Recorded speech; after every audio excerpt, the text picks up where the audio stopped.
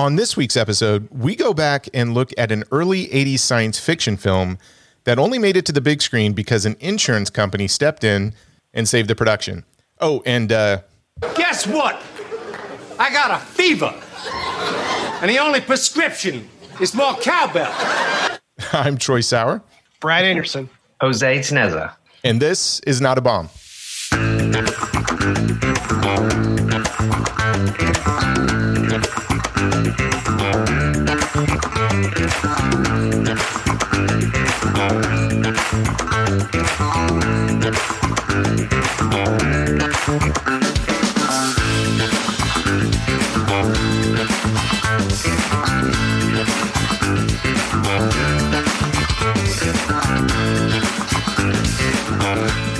Hey everybody, welcome back to a brand new episode of Not a Bomb. Just a reminder, this is the podcast where we go back and we talk about movies that bombed in the movie theater. Brad, we had an awesome episode last week with our good friend Sammy, and we had to follow that up with an even more awesomer guest. Is awesomer a word?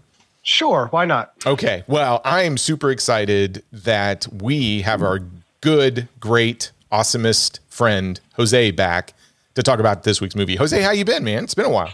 Good. I'm so happy to be guesting again. I love talking about movies, so it's I love it. It's my main thrill in life. We thought this would be a perfect one for you because the movie we're talking about tonight was something that a listener sent in, and it had been on our list.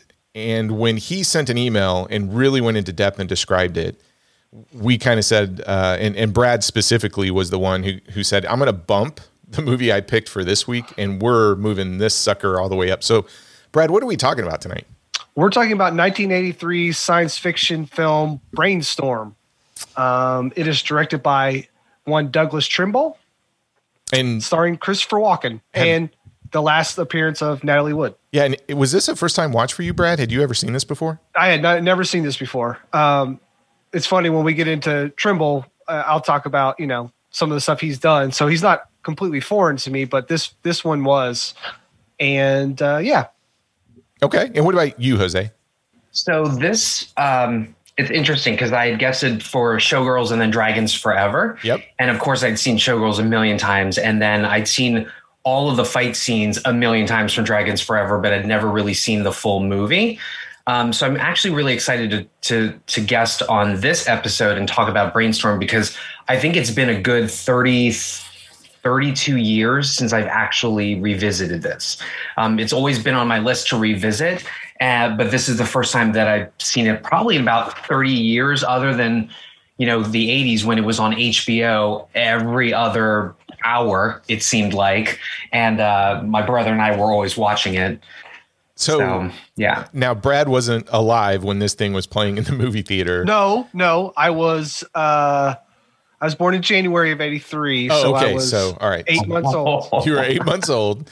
Jose, was your first time ever seeing this film? Was it on home video or did you actually get to see it in the theater? I don't think I went to see it in the theater. I definitely saw it on VHS and then HBO cable. Yeah. Okay. Well, when we get to talk about the production, I had a chance to see this in the movie theater. And like you said, Jose, it was one of those HBO films that showed up quite a bit. So I've seen it a bunch of times growing up, but I had not watched this thing in years. I can't remember the last time I saw it. And if I did, it was probably in college or something. I mean, I have not seen this thing for a long, long time. But I do remember specifically seeing this in the theater. And it had a pretty significant impact in terms of a viewing experience. So I thought, I'm just really curious. I don't know about you guys. Everybody keeps talking about, Netflix and streaming services and the death of the movie theater. I love going to the movies. And I don't think the movie theater experience is dead by any means. And Jose, you and I live here in Baltimore. We have the benefit of going to places like the Parkway, AFI, the Senator. And, we can go back in time to these grand movie houses that are just gorgeous and see new films. But my favorite thing is going sort of back. I mean, just recently, the Senator was showing Fast Times at Ridgemont High.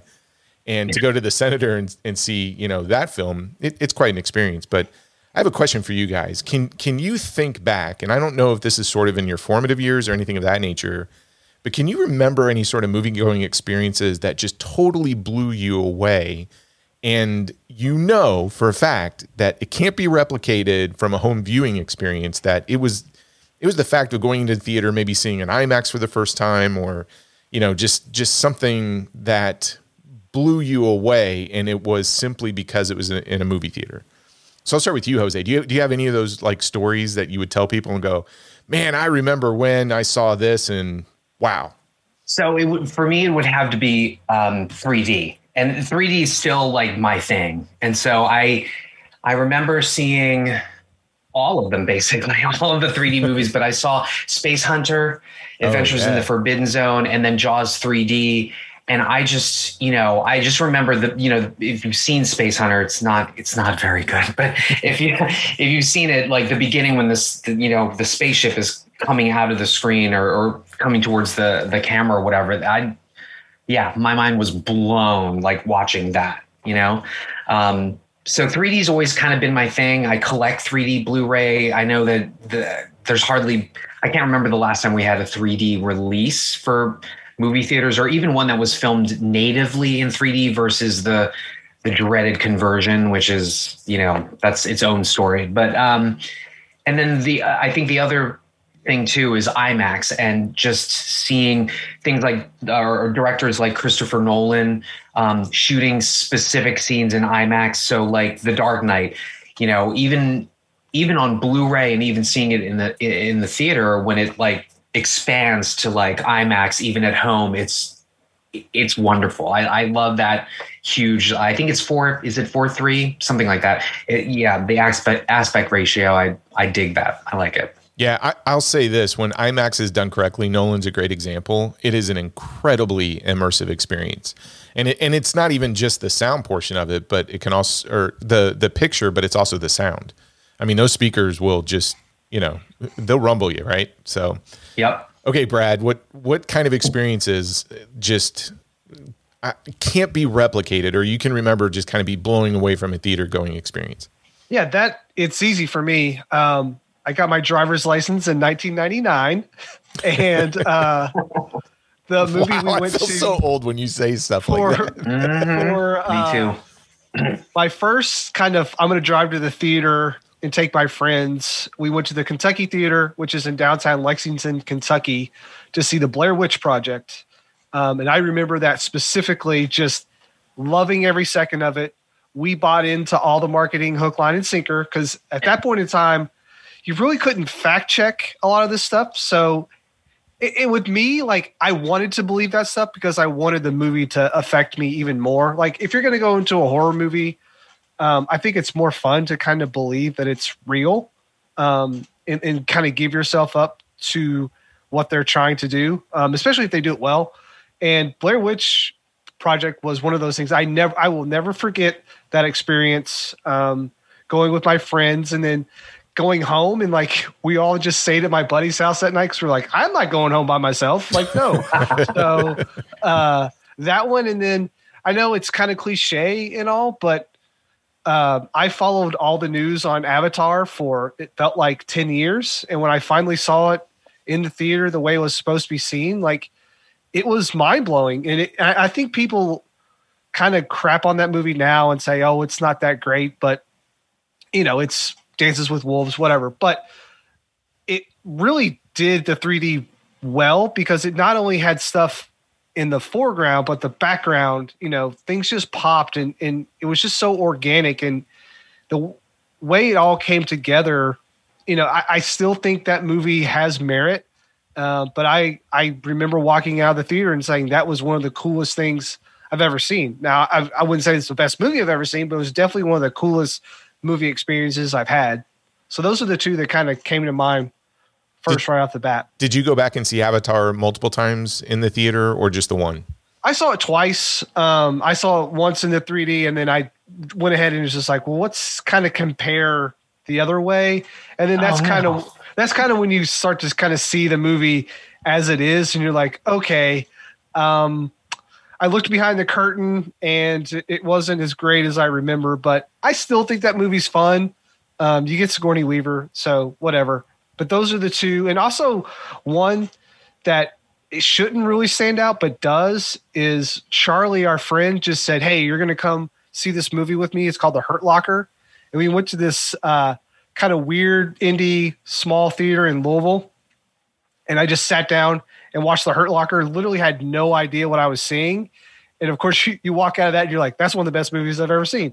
So that was just one of those things where I walked into a theater, had no idea what I was seeing, and then walked out and was like, all right, I'm blown away. No pun intended, but you know. Was it the Baxter Avenue Theater in Baxter Louisville? Avenue, yep. Yeah, that's a great little venue. So just to piggyback on his comments. I remember the Blair Witch because I missed about 15 minutes of it because I had to go outside and throw up on the sidewalk. Oh, because of the motion sickness? It was the shakiness of the cam. I had never experienced anything like that. And I was like, I hope to God it never happens again. And it did on Cloverfield. I think so. Cloverfield had the same kind of shaky camera. And for whatever stupid reason, TJ Miller yell the whole time. Yeah, exactly. And for whatever reasons, I put all of us, because it was our friends, in the center of a row. And I distinctly remember they're approaching that fallen building. And I stood up and I turned and I screamed, "I'm going to throw up. Everybody let me out." And I just ran out the row or whatever. But yeah. And then the Avatar, I think we'll probably, when we get into Trumbull, and sort of his visionary sort of stuff, I think we're going to return to Avatar and James Cameron in some ways, or at least I will. But no, okay. I think we will, because there's a lot of similarities there, right?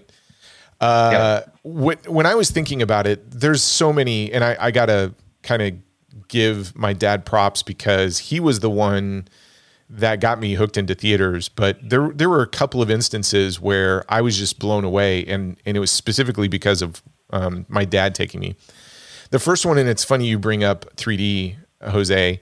I was in school. I was going to St. Francis of Assisi in Wichita, Kansas, Catholic school, and 3D was making a big comeback. Was for the devil? Is that what the Catholic school told you? 3D for the devil. Devil. So 3D was making a comeback, and specifically it kicked off with a Western called Coming At Ya. So my dad wrote a note to the teachers and the nuns saying I had a doctor's appointment so he could take me out of class so we could go see Coming At Ya in 3D at the Fox Theater. And I'd never seen a 3D film before. And I remember, going, and it was like, "Don't tell your mom, we're going to go see a movie. You don't have a doctor's appointment." I'm like, "Oh, okay." So, and it was amazing. I mean, the when it starts with the sequences of all these 3D sort of gimmicky shots where, the cannonball is rolling to the edge and you got the snake coming down. I mean, I lost my mind. But that was my introduction to 3D, and I've seen that film since. And it's just, it's an Italian spaghetti exploitation. It's truly a 3D film, and it was made for the intent to kind of bring 3D back, and it kicked off this whole 3D craze. That's why you had that, Parasite with Demi Moore and all those things coming out. So I'm with you. Like your 3D experience, your first one, you're just like, oh my God. And then I would love to talk about the time that I saw 2001: A Space Odyssey in 70 millimeter with, I think Randy, our good friend, was with us, and we went to the AFI, and the two lead actors were there, and we got to hear them talk about it. Keira Dooley and wow. Yeah. And, but there was a time we were vacationing. I think it was out in Colorado, and and I can't remember the city. I don't know if it was Denver, Colorado Springs. I'd have to look this up. But there was a theater out there called the Continental. It's one of the largest theaters in the world. And they were showing a 70 millimeter print of Spartacus. And this was, think of, and I know, Jose, you've seen, because you've been here, the Senator Theater. And Brad, I've shown you pictures of it. But think of that old 40s style movie theater. But think of the Senator times 3 in terms of size with a balcony. That's how big it was.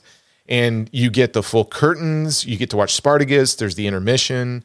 I think it was the first time I went to a film that I remember saying, okay, I feel like I watched a movie, then there's an intermission, and I get another movie because you got to go out, go to the bathroom and all that other stuff. But just sort of the splendor or the grandeur of going to the film, which is exemplified by that experience at the Continental.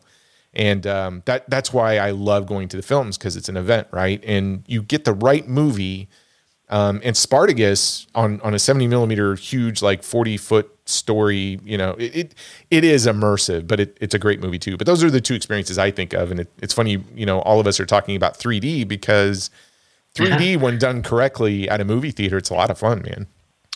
Yep. I make an admission. Yeah. I think My Bloody Valentine remake was one of the first 3D films I remember seeing. Oh, really? And that was a good probably 3D film, though. I love that movie. 2010, maybe. Yeah. Yeah. It's dumb and fun, but directed by Patrick Lussier, written by Todd Farmer. I'm huge fans of those two. Like, I love those two to death. I will see anything with both of their names or one of their names on it. Because 3D died for the 90s and the early 2000s, and then it came back. So like my prime film going life in the 90s and the 2000s, it really wasn't a thing until it came back, I guess around 2010 ish, I guess, and then everything was hot and heavy for 5-6 years, and then it went away. So yeah, it's cyclical. I mean, I grew up in a place where Coming At You kicked that phase off, and you're talking late 70s, early 80s, and you had Jaws 3D, Friday the 13th 3D. I mean, there was a whole slate Treasure of them. the Four Crowns, Yep. Amityville 3D. Yeah, all of those. I love them all. And were those the ones where you wore the red and blue? Were those the red and blue ones? no, Yes. not the red. Yeah. I mean, they were a version of the anaglyph in Yes. some ways, right? But then they moved to like polarized, which was a much better type of 3D. Yep. And then Cameron sort of changed that with his invention for Avatar.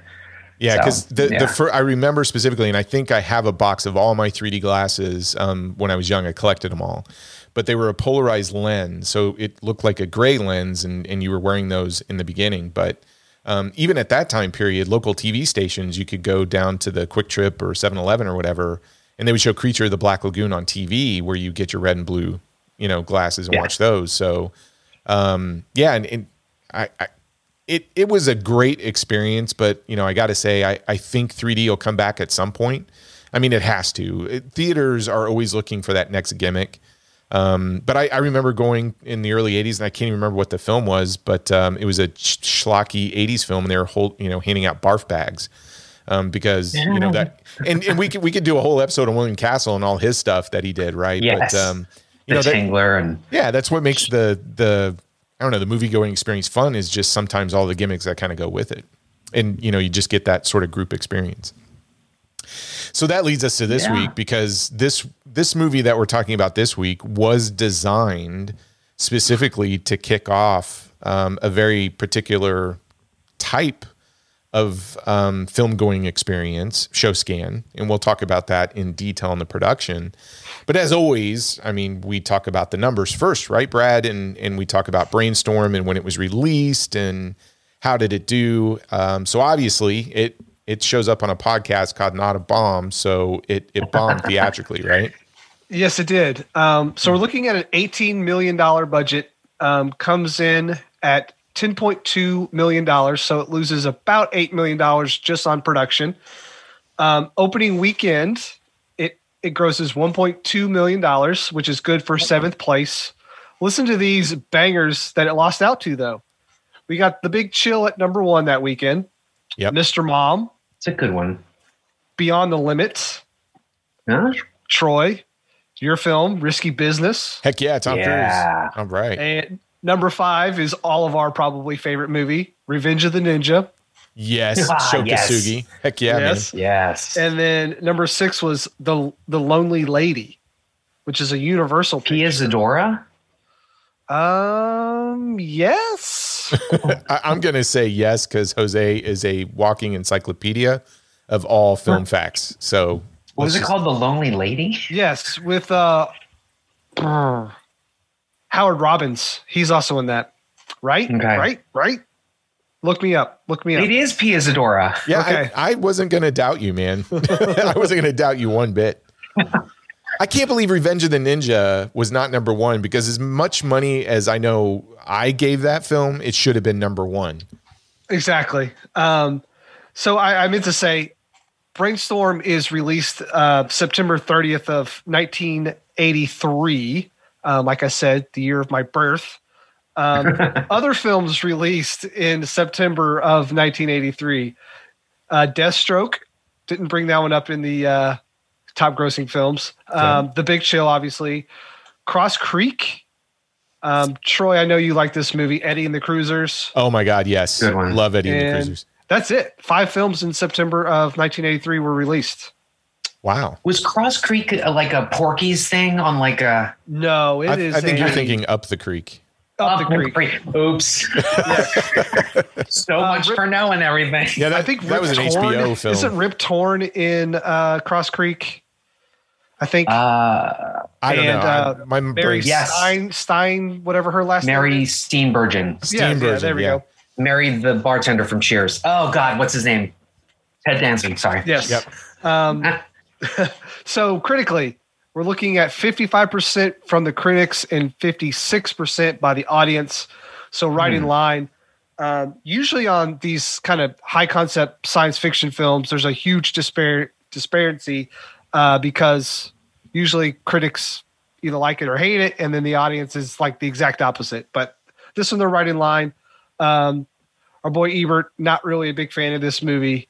Didn't think the characters were developed enough. He's always like character development guy. Like above all, he wants to feel like the characters are developed so he can feel something for him. But this one, he didn't like too much. Wasn't his review like 5 paragraphs, like 4 paragraphs? It was weird. It was super long. short. Yeah, it was super short and just like, I don't know, like maybe he had a deadline and just threw it off. I don't know. It's weird. Sometimes he's hit or miss a lot of times. But the reason why I like films critically is because of Roger Ebert. So I know we rag on him a lot, but he's important to all of us. Anyway, that's all I got for you, Troy. So this is an interesting one because we're going, which is, like half the reason why we picked it. Well, not half. I'd say like 75% of the reason why we're doing this movie is the discussion about the production of the movie. Yes, but I'm with Jose. It's always been something that I've wanted to revisit because when we talk about sort of our thoughts or impressions about the film, I remember seeing this in the movie theater, and I remember it being sort of a big deal in terms of how my dad described it to me. Because of what happened behind the production. Now, granted, I'm like 11 years old, but it was more because of the experience, because my dad was very much in tune to, hey, this is what they're trying to do with like the format. And so if we go see the film here, it's supposed to be sort of a special viewing. But before we get to the production and sort of the history about it, because it is super interesting, I do want to talk about the people behind the camera, in front of the camera. And let's start with Douglas Trumbull. So, Brad, you were saying that this name, and specifically this director, you're very familiar with. How are you familiar with him? Well, he did the effects for 2001, also for Close Encounters, and my favorite film, one of my favorite films, Blade Runner, which he left early on Blade Runner to do pre-production on Brainstorm. So He actually was only contracted to work on half of the film. So, he wanted to work with Scott on that film. And, I read in an interview, he said, thank God it wasn't in space because I wasn't going to do a space movie, even though they allude to off-world and things like that. But, it wasn't space. And then he also directs one of my kind of favorite sort of science fiction films, Silent Running. So I love Silent Running, which is funny. When we got that email from Philip, I had just re-upped and got the Arrow edition of Silent Running like that morning. So I was like, oh, this is really weird. So, that's what I know him from. Yeah, you're right. So 2001: A Space Odyssey, Close Encounters of the Third Kind, Star Trek: The Motion Picture, and Blade Runner, he all had done special photographic effects for. And what's interesting is all those films, he was nominated for an Academy Award for Best Visual Effects. Now, he didn't win. He just was nominated. He did end up winning an Academy Award in 1993, but it was an Academy Award for Scientific and Engineering Award.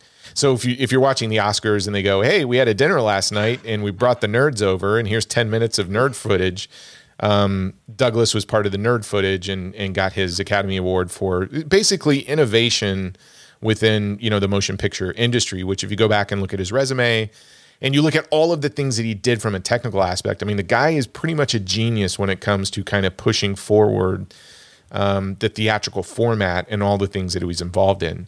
Jose, is this a director you're familiar with from his work or just stories about him? Or I have to assume so. I mean, given as much as you know about film, this would be a guy that you would seek out, I assume, and kind of go, oh yeah, I do want to go through his filmography. So Trumbull to me is one of the special effects like legends. So as somebody who grew up reading cover to cover every single month Starlog and Fangoria, like I used to be able to like rattle off all of the big visual effects people, you know, so there was Doug Trumbull, Phil Tippett, you know, all those people. And that's how I knew him, was from the special effects, especially 2001 Star Trek. And then of course, Blade Runner, which, you know, I was just sort of mesmerized by because, you know, science fiction, I'd only really known like Star Trek and Star Wars, and Blade Runner was just so dark and just bleak, I guess. And that was just, I don't know, maybe I just tuned in at that time. Maybe I was a dark child, like, and wet, you know, the Beetlejuice Blade girl Runner's or whatever. Very wet. Yeah. Yes, it is. Well, and the other, but I was going to say, and the other interesting fact is after Brainstorm, I mean, he didn't make another theatrical film, but he started to specialize in short films and specifically rides, right? So he's probably most famous in that type of filmmaking for Back to the Future, the ride in 1991. So did anybody ever go on that ride? I did. How was it? I couldn't tell you. no. I mean, I didn't go back to the future, and I didn't go to see Biff's World or anything like that. Oh, okay. No, it wasn't like the movie. I didn't go to the Wild Wild West. Did you ever experience that, like in the theme park, Jose? Or Oh, no. I'd only seen sort of pictures of it. But I know that, Trumbull. So just to sort of Trumbull was like the James Cameron of his time, right? So James Cameron also started in effects. I think he even did some like model work, matte painting for Escape from New York. Don't quote me on that. But I think he was with, it might be Framestore. He was with, or maybe it's not Framestore. It's Digital Domain. I think he was part of Digital Domain, and he helped out with some of those special effects. And then he branched off into writing and directing. But in the same way, you know, Doug Trumbull started with visual effects, and then branched off into directing. I think Silent Running was his first movie. Right. And then of course Brainstorm, and this unfortunately famously drove him out of the directing business. And you know, if you also read a lot of his interviews too, his experience with Stanley Kubrick in some ways almost made him stop doing studio work altogether. He called Kubrick kind of a taskmaster, and they did not get along sometimes, but the film was absolutely brilliant. And then more Isn't to that your what point, everyone says about Stanley Kubrick besides Tom Cruise? I think everyone hates Stanley Kubrick except Tom Cruise. Yeah, but then look at the work. I mean, So, but Trumbull is, you know, more to your point, Troy, he is pushing the format. At one point, I think either his company was absorbed by IMAX or something, but he was part of bringing IMAX to the foreground. I think he even was the vice chairman of the board or something corporate wise with IMAX for a short amount of time. But then you did bring up ShowScan, which, you know, it's an interesting concept because we're talking about 70s, 80s, and he's already discussing high frame rate film, right? Oh yeah. How, you know, 24 frames per second is usually what the camera does, but more than that, twice than that, you know, gives you this sort of reality-like. I mean, movies always want it to be sort of like, you know, you're there, you're experiencing, it's a visual medium. And he had that idea to just, you know, let's do it at 60 frames per second, 48 frames per second, you know. Don't they usually call that the soap opera effect when you see it?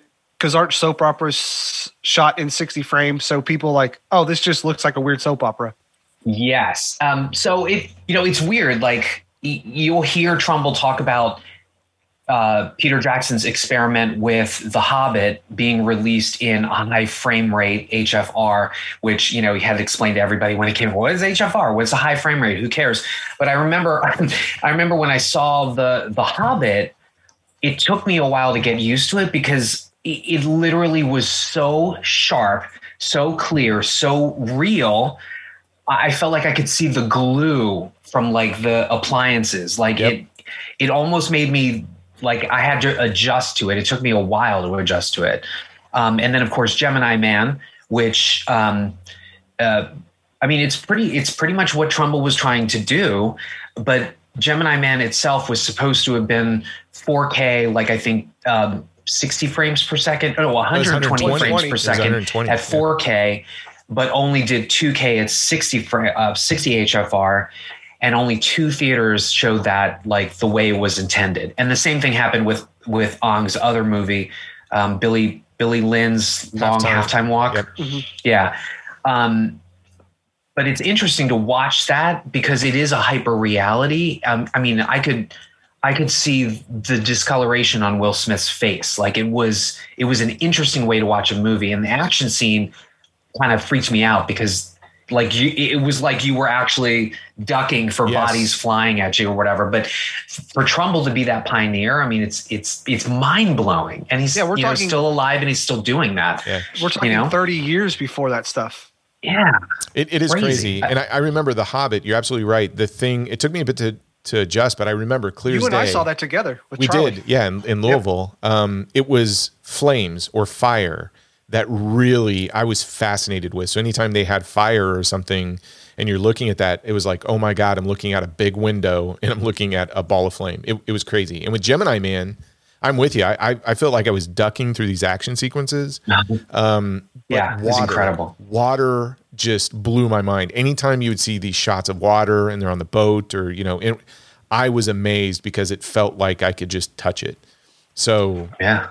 I wonder what those drives look like when they were sending out the drives to Gemini Man to the 2 theaters that actually got to do it in 4K 120. I mean, God, that's got to be a huge file. Well, I don't think it was 2 theaters because White Marsh actually had the 4K 120 frames per second. I think it was more than 2 theaters. Did they? Yeah, there were. I thought it was L.A. There was one in L.A. and one in New York, and that was it. I think I was making a play to. Yeah, I was making a play to drive up to New York to see it. Yeah, I could be wrong. I just remember being in White Marsh, Maryland, and seeing it at the AMC there, and it blew me away. But I thought that was one of the theaters that was showing it in like the way it was supposed to be, but could be wrong. One more note on Doug is his father was Donald Trimble, who he did effects for Wizard of Oz, which it kind of ran in the family. Yeah, so it's kind of amazing. He's he definitely overachieved. We'll say that. Yeah, he's producer on the film as well. And then from a writing standpoint, we have Bruce Joel Rubin, who's accredited for the story. Now you'll know him because he was an Academy Award winner in 1991 for Best Writing Screenplay for the movie Ghost. He's also done Deadly Friend in 1986, the Wes Craven film, and Jacob's Ladder in 1990. So he is, and a guilty pleasure of mine, Deep Impact. Deep Impact, yep. Love it. Now he does the story. The screenplay is done by Robert Stitzel and Philip Frank Messina. Not a lot of writing credits to them. The cinematography, which I'm sure we'll talk about, and I'm going to butcher this last name. I can't wait. Here we go. Do it. You want to do it, Jose? Do you know this? Can you? No, I want you to do it because I do know it. Richard Urisic. No, close. Well, no, not really. But not close. Go ahead. Thanks for helping me go. Richard Urisic. Urisic. So he's Croatian. All right. Well, this is his only cinematographer credit, but he has special effects credits. But he's really known for his work on Blade Runner. So obviously that keeps coming up. Star Trek and Close Encounters of the Third Kind. So him and Douglas have worked, very close on some big films. Actually, he jokingly says he's class of 2001 because that's how he sort of like learned all of that. And by the way, Urisic, this is his only DP credit, but I know him from his special effects work and especially Event Horizon, which is he was the visual That's effects right. supervisor for He Event was. Horizon and Mission Impossible. Episode 19. Yes. that out there. I will go to my grave defending Event Horizon. I love that movie. Just Troy doesn't the like it look, enough. He doesn't the like it. thrill. What? He doesn't like it enough. Really? You're going to throw me under the bus? Okay, that's fine. Hey, I'll defend my opinion. Go ahead. Go ahead. Actually, and one last thing, I just want to piggyback on. I am obsessed with Bruce Joel Rubin. He is probably one of my favorite screenwriters. So, yes, he is known for Ghost. He even wrote the book for the musical. There was a Ghost musical, everybody. Oh, wow. And apparently it was It was what? It was terrible? apparently it was terrible. Okay. So, you know how there's obviously a ghost because it's called Ghost. They projected like holograms of the actors like singing and stuff. And I mean, you go to theater for live theater. Why would you want to watch a projection of an actor singing? And so there was a lot of that, and it just, you know, it wasn't as good as the movie. But so Bruce Joel Rubin, he writes about these sort of metaphysical and like life after death and these really, really big questions. And like I said, I've been a fan of his. He traveled through like Nepal and India, and he is a big proponent of a type of meditation. So he is deep in it, I am telling you. And so I remember there was an article, and then subsequently in Cinefantastique, which was a magazine that I also read with Cinefex, which is a special effects magazine. Mm-hmm. But there was a person, Steven Rebello, I think his name was, and he said, here are these great unproduced screenplays, right? And one of them was Jacob's Ladder. And then Cinefantastique did this whole thing calling it unfilmable. Now, this is his first draft, but I remember reading these storyboards of like demons coming out of the wall and like, you know, like Jacob like fighting with these demons that had wings and tails. And I was just like, I cannot wait to see this movie. And then it came out, and Adrian Lyne, you know, did his best or whatever. It was certainly nothing like that draft that I saw. But speaking of, you know, life after death, obviously we're going to get into that with Brainstorm. But he also directed and wrote this movie called My Life. I don't know if any of you have ever seen that. Michael Keaton yeah. And Nicole Kidman. Right. It is a downer. It's a huge downer. But basically, Michael Keaton's dying of cancer, and he decides to film his life and film like giving advice to his unborn child or whatever. Queen and Latifah in it? She might be in it. Is she the nurse? Possibly. Wow. Actually, you might be right. Yeah, you might be, because I haven't seen that film and I don't know how long. I think I saw it. Oh, but that movie destroys me, and he's just a wonderful screenwriter. He's amazing. Yeah, I'll tell you what. When you talk about behind the camera and you look at the people that came together for this project, the pedigree is just freaking amazing, especially for a science fiction film.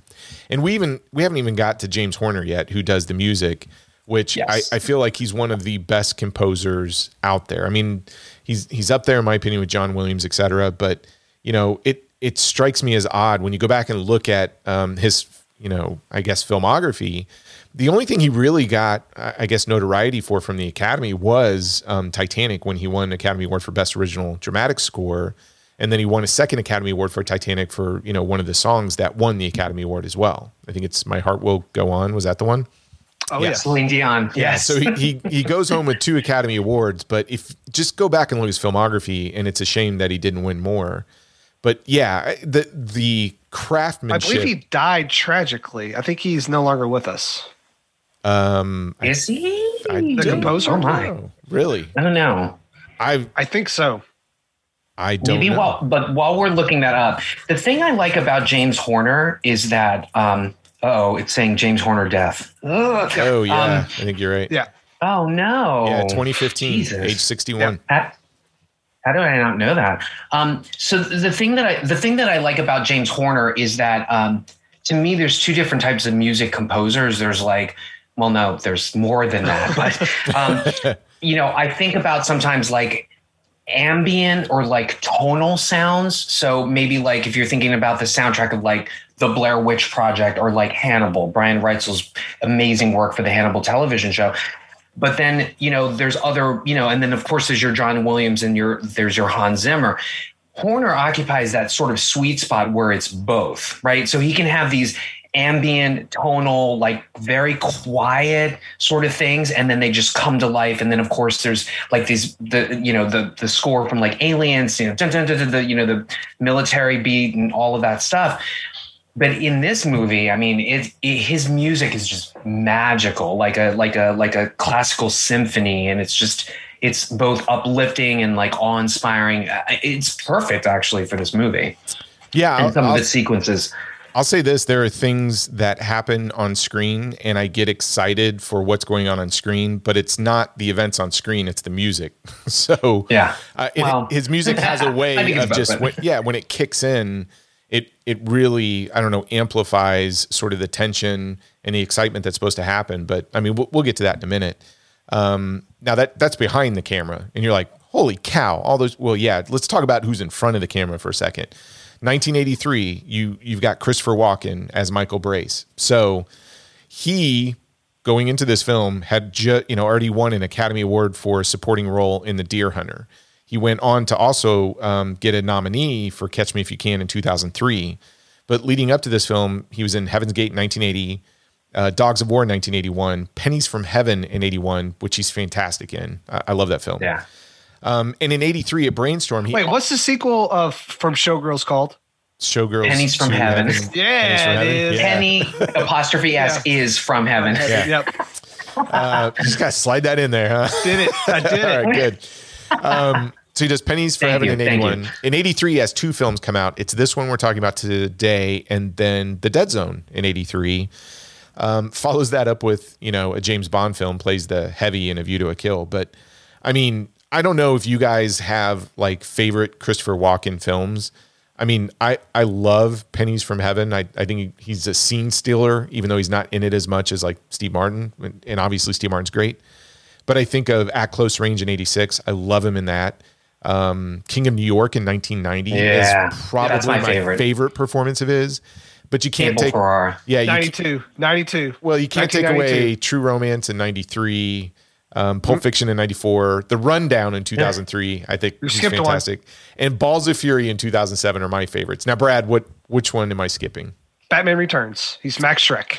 Oh my God, yes. He's good. I love him in that, but he's so good. If you're like, hey, let's watch a Christopher Walken film, it's, well, how does The Rundown sound? Balls of Fury, King of New York. Those are my go-to. What other ones do you guys like him in? There's a small movie called Pulp Fiction that he's in. Yeah, he's pretty good in that one. I love Seven Psychopaths is really good as well. Yeah, that's good. And I don't know if I've seen this movie in a long, long time, but The Prophecy. Oh, yes. Catholic boy over there. I'm sure you watched The Prophecy a few times. Oh, heck yeah. Yeah. You got a favorite, Jose, that you gravitate to? Is it King of New York, or is there another one out there? King of New York and Deer Hunter. Christopher Walken he's one of those actors that will scare me sometimes with his intensity. I can't even really think of anybody else that sort of scares me with that sort of intensity. Actually, you know who else does? Ben Foster. I know he looks like all like nebbishy or geeky or whatever. Yeah. But some of his roles, I'm like, where is this coming from? I'm scared of you. But Walken is the same way. Like, yes, exactly. Yeah. But Walken's the same way. Like, one time, he's composed and then he's like bug-eyed and he's like crazy. He's unusually restrained in this until towards the end, some of the Walken comes out. But I will say this, I do love the video that he did for Fatboy Slim. Oh, yes. Weapon of Choice. Where he's dancing. Yes.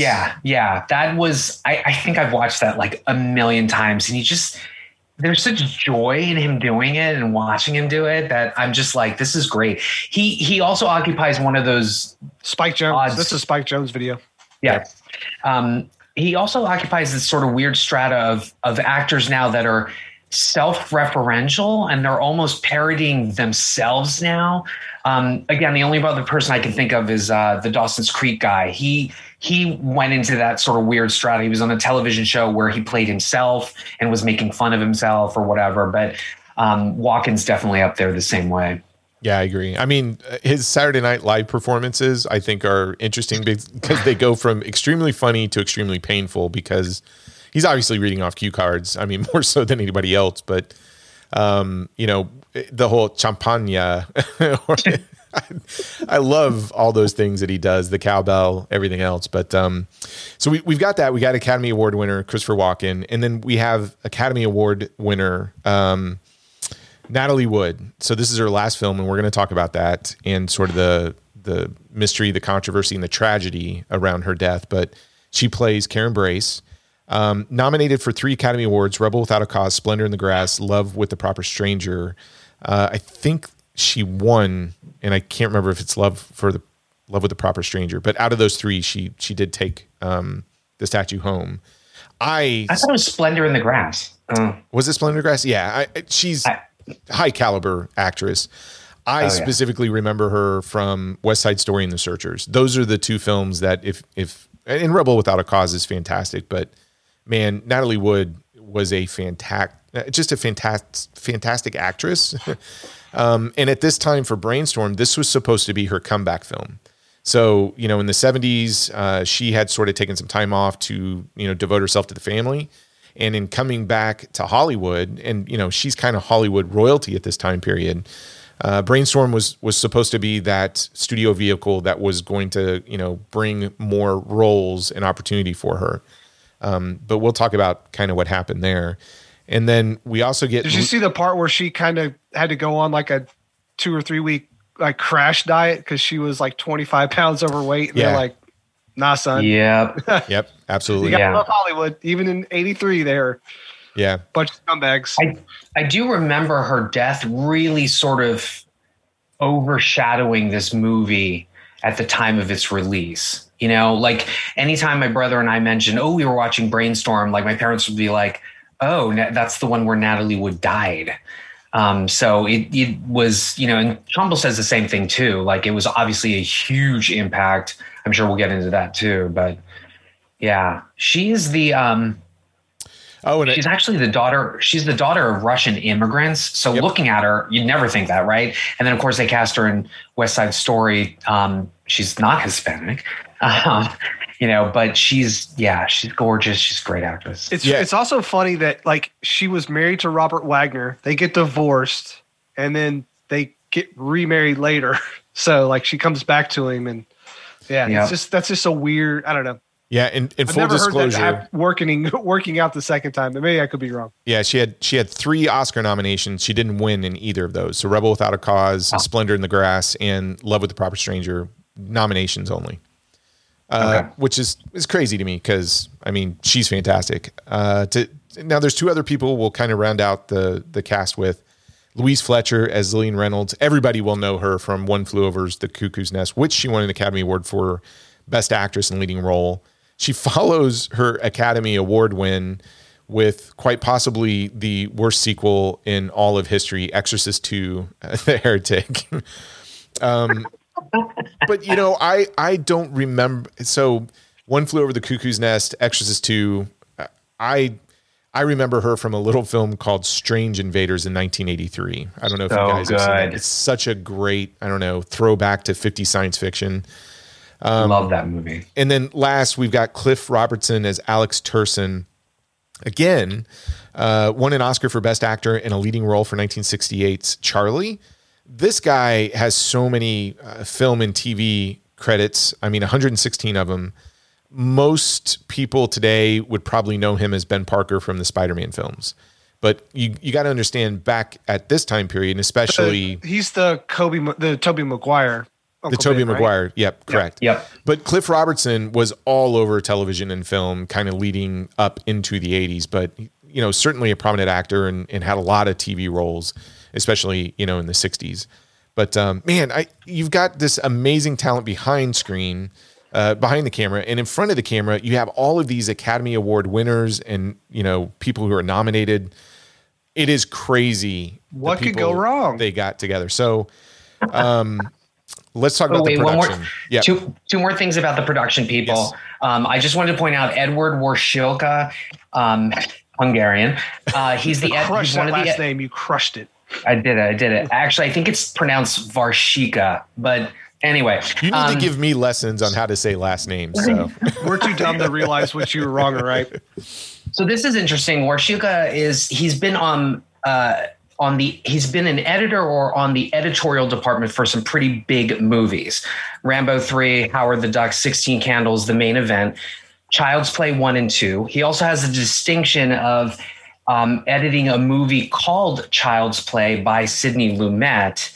And what's even further interesting is his son, Edward A. Varshilka, followed in his footsteps. He has been John Carpenter's mainstay editor from Big Trouble in Little China all the way up to Escape from LA, Village of the Damned, In the Mouth of Madness, Vampires. He also edited The Running Man, and he finished what started with his father by editing Child's Play 3. And then the other thing I want to point out is John Vallone was the production designer. Uh-huh. So I know a lot of this took place in Durham. And of course, you've got what's it called? Hell's Angels Hill, Five Angel, whatever. The Wright Brothers. The Wright Brothers. Yep. Yeah, the Wright Brothers Hill, the monument, Duke University, the Research Triangle. But Vallone obviously put together what looks like messy scientific labs and all of the machinery, and it just looks fabulous. He works with Walter Hill a lot, so production designer for Streets of Fire, Southern Comfort, 48 Hours, worked with Rennie Harlan on Cliffhanger, Die Hard 2 and Ford Fairlane, and then a bunch of Arnie movies, Predator, Commando, and Red Heat. Vallone is pretty awesome. So more to your point, there are some amazing people behind the camera.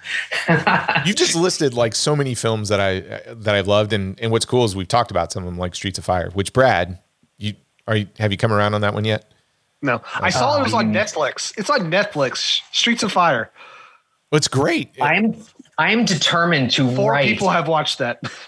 I'm determined to write a Streets of Fire musical, and it's going to go to Broadway, and it's going to be a huge hit. I will be there.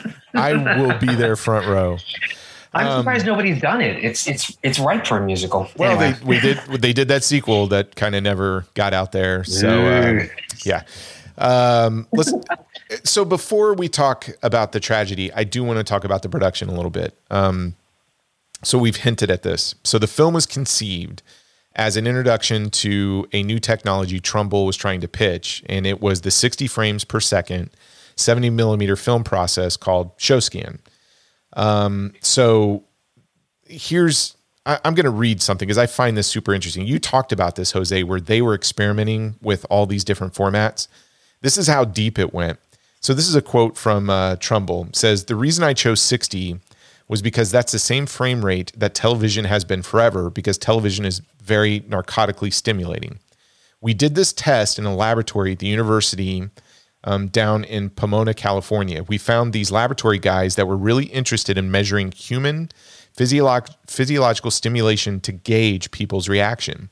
We ran tests that could show all these films shot at different frame rates and do what they call a double-blind study, mixing them and never tell anyone what the order of events are. We hooked individuals up to electrocardiogram, and they were sort of recording electrical activity in the brain. And we measured galvanic skin response, similar to a polygraph, all to measure the physiological stimulation at the different frame rates. It created this hyperbolic curve that got better and better. The higher the frame rate you went to, it was empirical. This was like a really epic discovery about how to make movies. That was our mission." And so they were hooking people up to all this, all these machines and showing them all these different formats and trying to find out from a physiological standpoint what has the best response. And so another quote from him: "In movies, people often do flashbacks and point of view shots as a gauzy, mysterious, distant kind of image. And I wanted to do just the opposite, which was to make the material of the mind even more real and high impact in reality."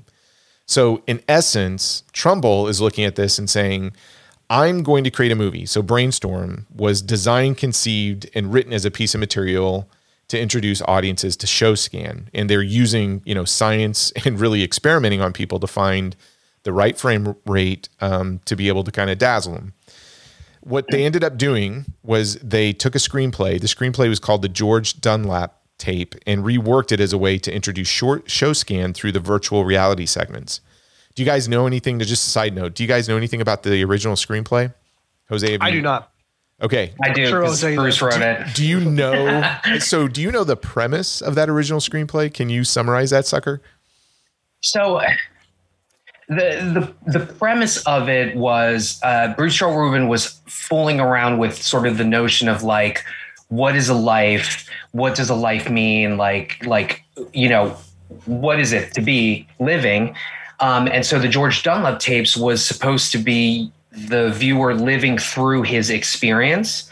And at the end of the film, the screenplay, the camera's supposed to like pan back and you're supposed to realize that you've been watching a tape of his life and experiencing it that way. And it's sort of like, I think it was supposed to like pan out from like a television set or like a view of it in some ways. And then you were to realize that like, you were watching his life and experiencing it that way. Yeah. And that was the first part of the story. So the original screenplay was much bigger. And so when they were looking at the screenplay, it was the idea that they were watching a tape that was actually being played by a machine. And the machine, so the second part of the story was the machine would be looking for its creator, and that creator would be George Dunlop. And so it would be trying to recreate biological life at a time when all that existed were tapes playing themselves out over and over. So that was the whole premise the machine was watching the tape, and then it was looking for George Dunlop because it's going through the sea of tapes, and then it starts creating life because the question is what's real life or the experiences. So it's very metaphysical, right? So they look at that screenplay and they go, okay, we got 3 movies here. Let's kind of pare it down to this one thing. And again, it's conceived to kind of show off ShowScan, and Paramount had bought into it originally. So they were going to do the film. But then, of course, there's a shakeup within the leadership of the studios. And then theaters started coming back because they were pitching it to theaters. Hey, we got ShowScan. We got 70 millimeter. It's going to be done this way, et cetera, et cetera. So many frames per second. Theaters came back and said, hey, man, that's too expensive. And unless Hollywood is going to be putting a lot more films in ShowScan, they were not going to show it because they would have to fit all their cameras. So Paramount eventually backs out of the project, and so Trumbull's left with this, script, this idea, and MGM steps in and says, well, we want to do the movie, but they're not going to do it in ShowScan. So MGM eventually settles on a way for him to shoot the film and try and recreate what he's trying to do. So it's not ShowScan, but it's a different format. So Trumbull instead shoots the virtual reality sequences in 24 frames per second in Super Panavision 70 millimeter. Okay, so that's a huge screen in a huge format. And it's in stereo, which is kind of a big deal for 83. The rest of the film is shot in 35 millimeter with an aspect ratio of 1.7 to 1, and it's in mono. So when you're watching the movie, it's a typical movie-going experience for everybody. 35 millimeter, it's in mono. You put the headset on, you go into virtual reality, and all of a sudden it blows up to 70 millimeter, and then all of a sudden you go to stereo, like this very powerful stereo track. So they film it, they go through it. There's about 3 weeks left of production. The holidays come around, and everybody sort of takes a break around Thanksgiving, and we get to Natalie Wood's tragedy. So when filming is almost complete, she only has a few scenes to do. They're about ready to wrap up with principal photography. Natalie Wood, her husband, Robert Wagner, they invite Christopher Walken, because at the time, Christopher Walken is from New York. It's the holidays. They say, you don't have to go home, just come out with us. They do a weekend excursion to California's Catalina Island aboard their yacht, the Splendor. Do one of you guys kind of want to take away or describe the events that happen at this point, or do you know the details? I mean, it is a little bit foggy, right? Yes. Yeah, because even Robert Wagner has changed his story. Originally, go ahead. Yeah. No, go ahead. So originally, they say, we were drinking, something must have happened. She must have fallen off the boat and drowned. Yeah. Coroner comes back and says, yes, we see, she had alcohol in her system and she was taking, I think, some medication and some drugs. So, the drinking had a little bit more of a higher effect on her. I think around 2010 or so. 2011. Yep. Yeah. Robert Wagner comes out and says, she and I had a fight. And, it kind of turns into this thing where it's like, we had a fight, she runs off and then I never see her again. And you're like, okay, maybe you should have said that 30 years ago when we were investigating. So they actually went back and appended the original death certificate to say, she drowned with, what was it called? Like undetermined circumstances or something like that. Yeah. They reopened the case and the coroner, basically says instead of the death being, ruled by accidental death, they come back and say, well, at 88 at this point, Robert Wagner is now a person of interest. And so they do amend the death certificate and basically come back and say that, there could be possibly foul play attached to it. And it wasn't that Wagner necessarily changed the story. I'll just read some facts here. So there's a couple of things, and this goes back and forth. So you have to take what you read about this with a grain of salt, because keep in mind about 2011, the captain that was there, Davern, he's trying to sell his story to the trade publications. And he's out there, to the Inquirer and stuff like that saying, hey, I lied when the police originally interviewed me. These two had a knockdown, drag out fight, and you've got Natalie Wood's husband, basically saying, telling Christopher Walken, hey, what are you trying to do? Sleep with my wife. And there's like this big blow up. So he's out there pitching this story so that the tabloids would pick it up.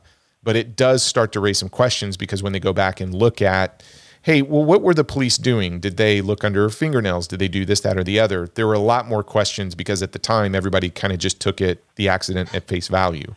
But here's what we do know. Like, if you go and look through everything, nobody debates these facts. It was a 2-night event. There was a lot of drinking. The second night, all 4 members of the party, so Wagner, Wood, Walken, and Davern, the captain, had dinner on shore, during which a lot of wine was consumed, then returned to the Splendor, where more wine and scotch were consumed. At some point, glass was broken. And it's 83, so probably a lot of cocaine was consumed. Don't know. They know wine and scotch. Allegedly. Allegedly. And they know glass was broken. They don't know how. There's a lot of stories going back and forth. Sometime shortly after midnight, Wagner informed Davern, the captain, that Natalie Wood was missing. During this time, Walken was in his stateroom asleep. Approximately 6 hours later, Wood's body was found floating in the water off Catalina. So those are the facts, meaning nobody can dispute that. Now, everything we've talked about in terms of, well, somebody changed their story, they had a fight, he said, she said, that all starts to come back in 2011. And so now they look at her death and say it's a bit more mysterious, and it wasn't so cut and dry at the time. But nobody knows. Nobody knows. You can look at interviews with Christopher Walken. People have talked about it. Nobody really comments on it. Christopher Walken even hired attorneys in 2011 to kind of protect himself. But a lot of it is speculation. And well, her body did have bruises on it as well. They were undetermined what the cause of those were. Right, because she was on some medication and everything else that might have caused it. I think what doesn't make sense is, like, I get that there's a lot of there's a lot of alcohol. I get that, there was maybe an argument over alleged infidelity. I think that was a big thing, Also, it's the 80s. Why the 4 of them are kicking it up? I don't know. It just sounds very Springer-like in some ways. But what's weird is he says, she goes to sleep and then I can't find her on a boat. On a boat, you can't find her on a boat. What's going on? We've seen those big yachts. It was probably huge, man. I haven't seen a picture. They're like small apartments. On a boat. I don't think it was like your Jordan Belfort size like yacht. I don't know if it was that. Right. Yeah. So she was also dressed in a manner that would suggest. So the running theory was that she was trying to sleep. The dinghy, which is the smaller boat that's attached to it, was bumping up against the thing. She apparently threw on like a house coat. She had her nightgown on, a slipper. The running theory was that she went out there to either try to tie it tighter so that it wasn't banging, or to tie it looser so that it would float away and not bang on the whatever. And then she might have just slipped and fell accidentally. Right. But then when you mix that whole, like, Wagner was saying, oh, we had the argument and then she decided to go sleep. I think we argued some more. And then I was like, where's Natalie? And then she was like gone. It's odd. It's super odd. It's very odd. And there's a lot of rumors. And again, I don't think any of it's proved because everybody will say something different, even on the set of making the film. Some people were coming back and saying, oh yeah, Natalie Wood and Christopher Walken had this huge affair during the making of the film. And others are like, nope, that didn't happen at all. So what's crazy about this whole thing is there's a lot of stories around the production of this. But at the end of the day, it's like, well, these are the things that we know. Now, how the glass broke, who said what, etc., nobody knows at this point. There's no way to prove it. And as of right now, it's my understanding it's still sort of an unresolved open case. And what's interesting is, even filmmakers like Quentin Tarantino have referenced it in Once Upon a Time in Hollywood. So the whole subplot of Brad Pitt's character who may have killed his wife, that's in reference to this particular incident itself. So, Yep. And then you mentioned, I don't know if you want to get into this, but you mentioned the insurance stuff afterwards. We're going there. Oh my God. Yeah, so this is where strange. It gets really crazy. So the events happen. Everybody is notified of Natalie Wood's death. Now, one thing you got to keep in mind at this point in time is MGM had some serious financial problems. They had a string of bombs, leading up to 1983. Just for reference, wasn't MGM just sold for like $8 billion to Amazon? It's Amazon, right? Yep. Okay. MGM has constantly had financial troubles. So this is, So as soon as they hear about this death, their knee-jerk reaction is that they want to shut down production and they just want to claim the insurance money. So they're looking at possibly getting $15 million if they scrap the film, file the insurance claim, and basically fire Trumbull and the whole crew. So, Natalie Wood passes through this tragedy, and a few days later, Trumbull gets called into the office, and MGM says, well, you're fired, and the crew's fired, and we're not going to release the film, and insurance company is going to pay us $15 million. So most of Natalie Wood's major scenes were already filmed. Only a few shots remained that actually could be finished with a double because Trumbull's going back to MGM and saying, I can finish this film. It's pretty much done. Just let me get in there. He actually works on it. And they're like, nope, we want the 15 million. So Lloyd's of London, who's the insurance company, ends up bringing everybody into court, goes through deposition. They're interviewing the cast and crew. Cast crew Trumbull's like, yeah, we've got a finished product here. We just need to do a couple of shots. We can use, a double. We're good. All of her scenes are done. And MGM's like, nope, we're just not going to release it. It won't fit the script that we agreed to, all this other stuff. So what happens is the insurance company gives Trumbull the money. It's approximately $6 million to finish the film. And Trumbull says, all right, with that $6 million, I can add the effects. I can do this, that, and the other. But keep in mind, Trumbull didn't get to finish the film in the way he intended, but he did with that $6 million get to finish the film that he could make given the circumstances. And then as soon as the film, this is where it also gets weird. There's a lot of buzz around this film based on the technology, what Trumbull was doing, the pedigree behind the camera, in front of the camera. And all of a sudden, a bunch of studios were kind of interested, like, well, if you don't want it MGM, sell it to us. And so MGM starts shopping the film around. When they start gauging that a bunch of studios were ready to buy it, MGM's like, well, wait a minute. Maybe we do have a hit on our hands, so we're not going to sell it. And they decide to go ahead and hold on to it and release it. Okay. And you talked about this, Jose. So this is the last thing I want to talk about in the production. This is a quote from Douglas Trumbull. I had to personally make a life decision many years ago when Natalie Wood died under very suspicious circumstances during the making of Brainstorm. I just had to stop. I had been a writer, director all my life, and I decided it wasn't for me because I was put through a really challenging personal experience. I do not think the story has ever been told. I don't know the story myself, but I know what my experience was. I decided to leave the movie business. So he never directed again and just went to concentrate on, photography, filming, the stuff that he was credited to in terms of director, all these short films like Back to the Future, The Ride. Spielberg, brought him in to kind of fix that and shoot some things. But this whole brainstorm production and all the events that happened behind the scenes pretty much took one of our visionary artists, and he said, I am done with this industry, and walked away from it. Well, it's interesting that you bring up the studio stuff too.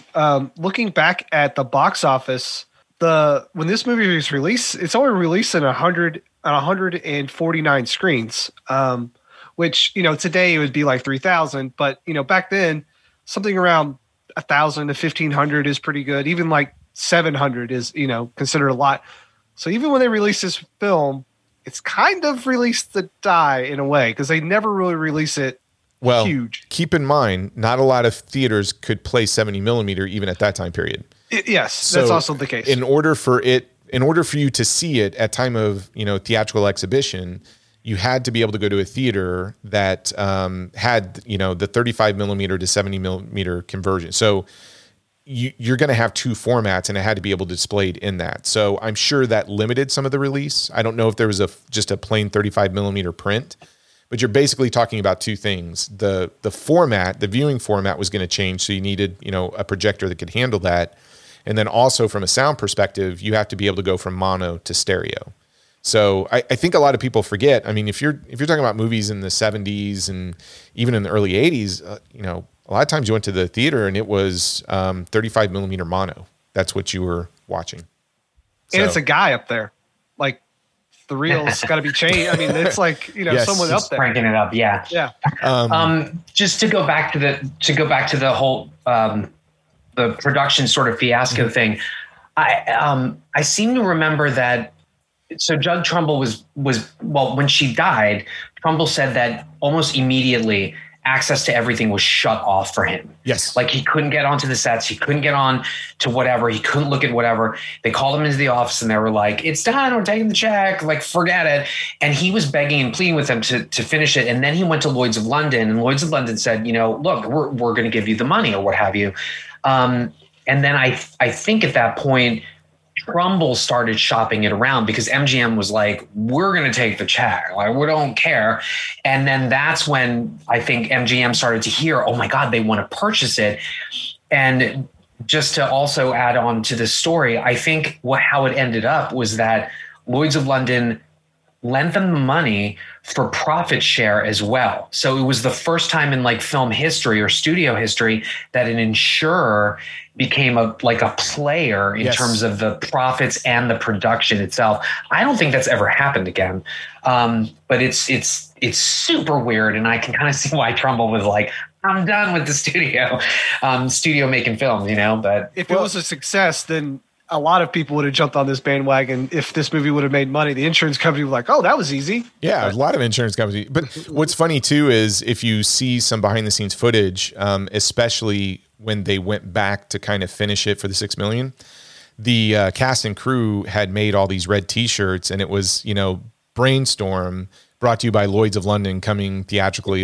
So they on set were sort of championing the fact that the insurance company had stepped in. But there's so many great stories. Well, I hate using the word great. Yeah, it is an entirely tragic event, but I find what is great about the story is here's a cast and crew that believed in the product. They believed in what they were doing. And, they stuck to their guns and sort of stuck it to the studio. Here's an organization that comes in and they find the money. And, they were all deeply affected by Natalie Wood's death. But at the same time, they saw this as a way, I think, to honor her by just saying, look, let's get this film out there because she gave a great performance, and, it's a way to memorialize her. So it's an interesting story. And like I said, I do find a little bit of inspiration in that. You're right, Jose. I mean, the next day the studio's like, we're locking you out of this. We're doing this. They fired everybody. He went to the editing room and locked himself in there to where his wife is bringing him dinner just so he could show how they could finish the film by just changing the script a little bit. But there were also scenes that they had to take out. So there was a virtual reality sequence on a boat. There was another sequence about drowning. And so they removed all of that stuff and shot different things. But it's a very troubled production. But again, the inspirational part to this is in spite of all of that, you had a director and a cast that really believed in it, and they stuck to their guns and they got it made. So I think that part is, again, it's the great part, it's the inspirational part, but the stuff that led up to it, it's so sad because Natalie Wood is she was one of the greatest actresses that we had in American cinema at that time. Yeah. It's hard enough to make a film, and now you have all this other stuff going on, and then literally your studio's like, we just want that guaranteed money. And yeah. You're like, well, it's a reminder. We love talking about films, and we love talking about it in terms of the artistry or what did you feel? Was it fun, etc. But at the end of the day, it's still a business. And that's what makes it so fascinating from my perspective is how does the artistry compete with the business and still make a successful product? I mean, at the end of the day, you're talking about indie films making it across the finish line. You can't compare an indie film to $1 million blockbuster. But at the same time in my head, I'm like, $1 million blockbuster should never fail. It's got more resources. It's got all of this stuff going behind it. Indie films, you can probably be more forgiving, but again, that's what makes movies so fascinating is it's amazing to talk about art and commerce coming together and watching that battle unfold. And this is one of those examples. And one last thing, I guess, before we get into the film itself, I guess, when I watched this on VHS and on cable, we didn't get the anamorphic and then to the 185 or 17 whatever. It was just pan and scan. Yeah. And so seeing it for the first time in Blu-ray and watching the aspect ratios change, I don't know. Some people find it distracting. I found it pretty awesome. I loved it. So it was great. Well, you'll see that on The Dark Knight and some of the Nolan films. They will show the IMAX footage, combined with the regular theatrical footage. I like it. It doesn't distract me, but you're right. I think it's time to talk about the film. There's a lot of stuff to read. That one guy is so pissed right now. We're like 75 minutes in, and he's like not having. Oh my God! Yeah, I always think about that guy. I know. We still love you, whoever you are. You're still awesome, guy out there. I hope you still love us. Time guy. Can we call him the time guy? Time guy. Yeah. I'm going to start with you, Jose. So I'm sure we're going to get into the details, but I'm really curious, like your initial reactions. When we review films, before we go into the detail, I always like to ask somebody like, what you saw it. Can you summarize like your experience with it and just get a taste of good, bad, and different? But you've given us some amazing, information behind the scenes, but now you sit down and you watch this thing knowing everything that happened behind the scenes. Like how was the viewing experience for you?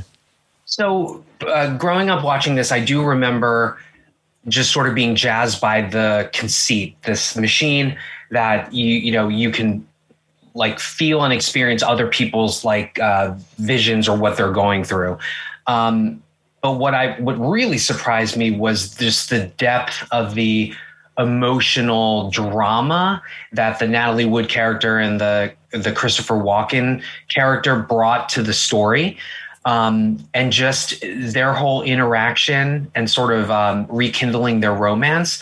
I wasn't ready for that sort of really deep emotional impact. Like I loved it, and I was just kind of like, okay, there's Bruce Joel Rubin right there. The Bruce Joel Rubin that I know, don't know, but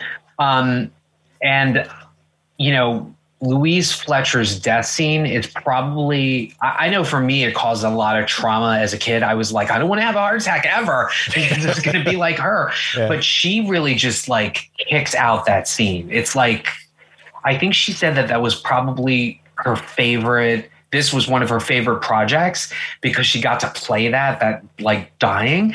And I mean, so there's that one point where she's dying and she like scoots the chair down the stairs or whatever. And you can see her as she's going through this pain, like steeling herself to walk the 4 steps to the machine. And I'm just like living for it. I'm like, Louise Fletcher, you are absolutely amazing. But that opening, it was very Tron reminiscent because you've got all like the shapes as they're configuring everything. I love the sort of spherical credits that are opening up towards the camera. That's great. I also like some of the little touches about, I thought that was really real about scientific or like, you know, geeky sort of science people. So like doing the toast from the beakers, which was kind of cute, or the way that like Fletcher like reads that one guy. She's like, oh, now I remember you from Caltech. You sucked. Or like, you know, just like the scientists like pranking on each other, like that Gordy guy who is instantly an asshole because he hooks up, you know, Christopher Walken to the monkey. And it's like, what are you doing? He also suffers like the most horrible death next to Louise Fletcher, obviously, in the movie as well. What else did I like? I also like that this was basically a 70s movie, right? Although it was in the 80s, it's written very 70s. And by that, I mean, the viewer has to make their own connections. And sometimes plot points are literally thrown out in a couple sentences, and then there's a payoff later. So, for example, I think a lot of people were complaining about the narrative structure of the film, which honestly, to me, it's here's the product, here's the introduction. We're going to give you a dazzling demo reel sequence. And then we're going to develop it to this stronger thing where you can actually feel emotions. You can feel like the full strong memory. And then we're going to show you how it's good. It rekindles the marriage, how it's bad. The guy gets stuck in the porn loop and he's having endless orgasms for like 2 days, it seems. And then the military application. And then it moves to this weird sort of like, you know, I'm just going to destroy this because no one can use it right. And I think a lot of people complain about that, but I thought that it was perfectly simple to me.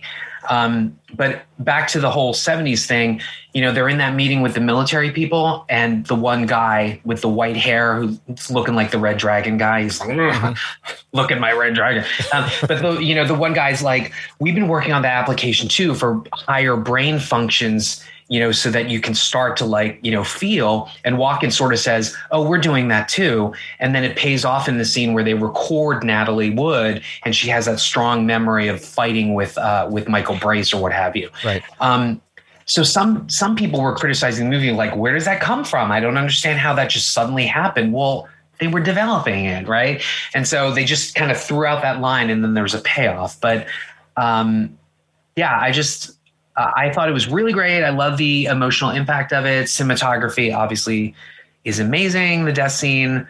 I don't know. I can't think of anything else to talk about. Oh, actually. So I thought what was interesting was the thing that Hal goes through, the guy that's stuck in the orgasm loop. Yep. So after that happens, they put him in a hyperbaric chamber and they test all his functions to see how he's doing. And he's sort of like, oh, I feel stronger than ever, and even has like a standing orgasm. Like he's like talking to them and he goes, ugh. Yeah, he's like a side effect from the whole thing. It was weird, right? But if you think about it, you know, sex burns calories and it releases all these endorphins. And so they were showing the power of this machine because he was like, I feel like I could do anything. And then it turns out anything is, I want to play golf, but you know, whatever. He had this renewed vigor and he's like, my life is better or whatever. So I found that kind of interesting. And then, the whole thing is great. I have a theory about the end, which you remind me to piggyback on that. Oh yeah, we'll get to that in a minute. Yeah. And then the one other thing I really, really did enjoy too was Urisich's photography. So when they're using the brainstorm thing, they flash the lights on their face that you can kind of see. It's like a dance of light or somewhat. So when Walken shows his memory of her to Natalie Wood, you do see that like light dazzle on her face. But later when they're underneath the blanket, right, you're sort of like, what the hell are they doing? But the light is showing through the blanket and it's putting little shadows on their faces, kind of like the brainstorm thing, but they're doing it in real life and they're sort of feeling their own emotions through themselves and with each other. I just thought that was a beautiful sort of imagery that he tied together. I don't know why he hasn't done other movies as a DP, but yeah, I loved it. I'm really curious about your viewing, Brad. So I know you're a big science fiction guy. So I'm curious on your initial reaction to this one. So here's a few things initially just to get them out of the way. First off, that woman smokes entirely too many cigarettes. She smokes like 11,000 cigarettes. I wrote this down. Brad's going to say something. She's smoking in the lab. You're smoking in the lab. Yeah. Oh my God. Poor Brad is going to have a fit when he sees how much smoking is going on in this laboratory. That was what I wrote down. Oh my Lord. Oh my Lord. So I knew Jose was going to bring some thunder on his initial reaction. So I was like, well, I think it's funny to kind of look at this. Like he was talking about when they put on the thing and the light starts to flash. I started to think about, oh my gosh, you remember in Cyberpunk, Troy, when you put on the thing and you did the brain dance? Right. Mm-hmm. They got that from this movie. Yeah. Like they had to have, because it's literally the same thing. So I was like, oh, there's like Cyberpunk taking this idea and doing it in a video game. And then I was like, okay. Also, the guy works on 2001. There's a character in this movie called Hal. I was like, that's surely that's got to be a callback, right? Like it's got to be. So as for the movie, like I enjoyed this movie. I had a little hard time buying the relationship aspect of this movie, and I think that is the thing that kind of keeps me from really loving this movie. I don't understand the relationship that Louise Fletcher and Christopher Walken had at one point. I thought it was professional, and then there's like he kind of kisses her a little bit more intimately than I think like people who are working professionally should do.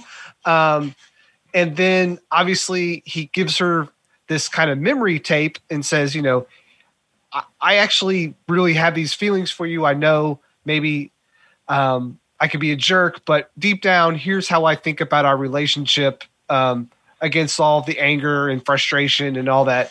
And so they rekindle.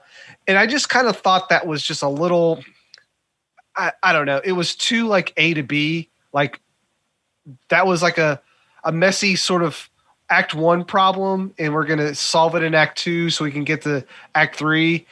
And I don't know. That's the one, because I love the science. I love the idea. I love that they kind of tell you like, oh, any good scientific idea will be ruined by pornography in the military. Like that's, Yep. and if you look at it like on history, like, like the Wright brothers, like not porography, but the military has destroyed. I mean, the Mile High Club. Okay. So I don't know, maybe like, you know, the military has destroyed this pure sense of flight. You know, now we have, you know, killing machines. So, you know, I think there's a lot of these parallels that are really cool. The idea is cool. Like seeing this kind of subdued, I don't want to say subdued. I don't know, not the Christopher Walken that we know now, but having this Christopher Walken that, you know, he was believable, but like it's nice to see him not turned up all the time and just let him act, because you kind of forget, restrained. Yeah, this guy is a good actor. Like, you know, we're naming all these films he was in early in his career, and you're like, yeah, this guy is great. You know, Balls of Fury, he's, you know, weird, and Wedding Crashers, you know, all these films that are just, he's just kind of Christopher Walken now. In this film, he's a scientist, and it's cool to see. You know, I think also there are some strings that don't get sort of kind of corrected at the end. I don't know, correct is not the right word, but you know, the military stuff kind of falls along the wayside. Once the whole shift turns to like getting this final tape, like all that other stuff is just kind of gone. Even the son, his problem that you know, something happens to him, like that's just kind of like, don't worry about it. His kid will be fine. But I really liked it. I mean, high concept science fiction to me is really exciting to kind of see these ideas, see the science behind it. You know, they're even getting into like weird things like 3D printing. Like some of the science and some of the stuff they're doing in this film is kind of crazy. You know, even the automation stuff, like this is really, really hitting at stuff that is today like a part of our lives. But I mean, thinking about it in 1983, you're like, holy shit, like they're way above like where they should be. So that's cool too. I just really wish I liked the relationship aspect of this movie more, because I think parts would have hit me a little bit harder if I did. But I do plan on seeing this again at some point in time and seeing maybe like, oh, now that I've gotten past all the science stuff and all this, like, can I focus on the relationship part and maybe dive into that and see if I enjoyed the film a little bit more. Not to say that I didn't enjoy it. Like, I really like this movie a lot. Yeah. So, but between the three of us, I saw this in the theater at 11. 11. So I saw it as Trumbull kind of wanted people to experience it, not on home video or home media. And I got to tell you, I remember to this day being blown away by those virtual reality sequences, because you're sitting in the movie theater, you feel like you're watching a normal film, and then all of a sudden to have that picture, I mean, think about going from 35 to 70 millimeter, it doubles, right? Technically. And that's the first time you've ever seen it.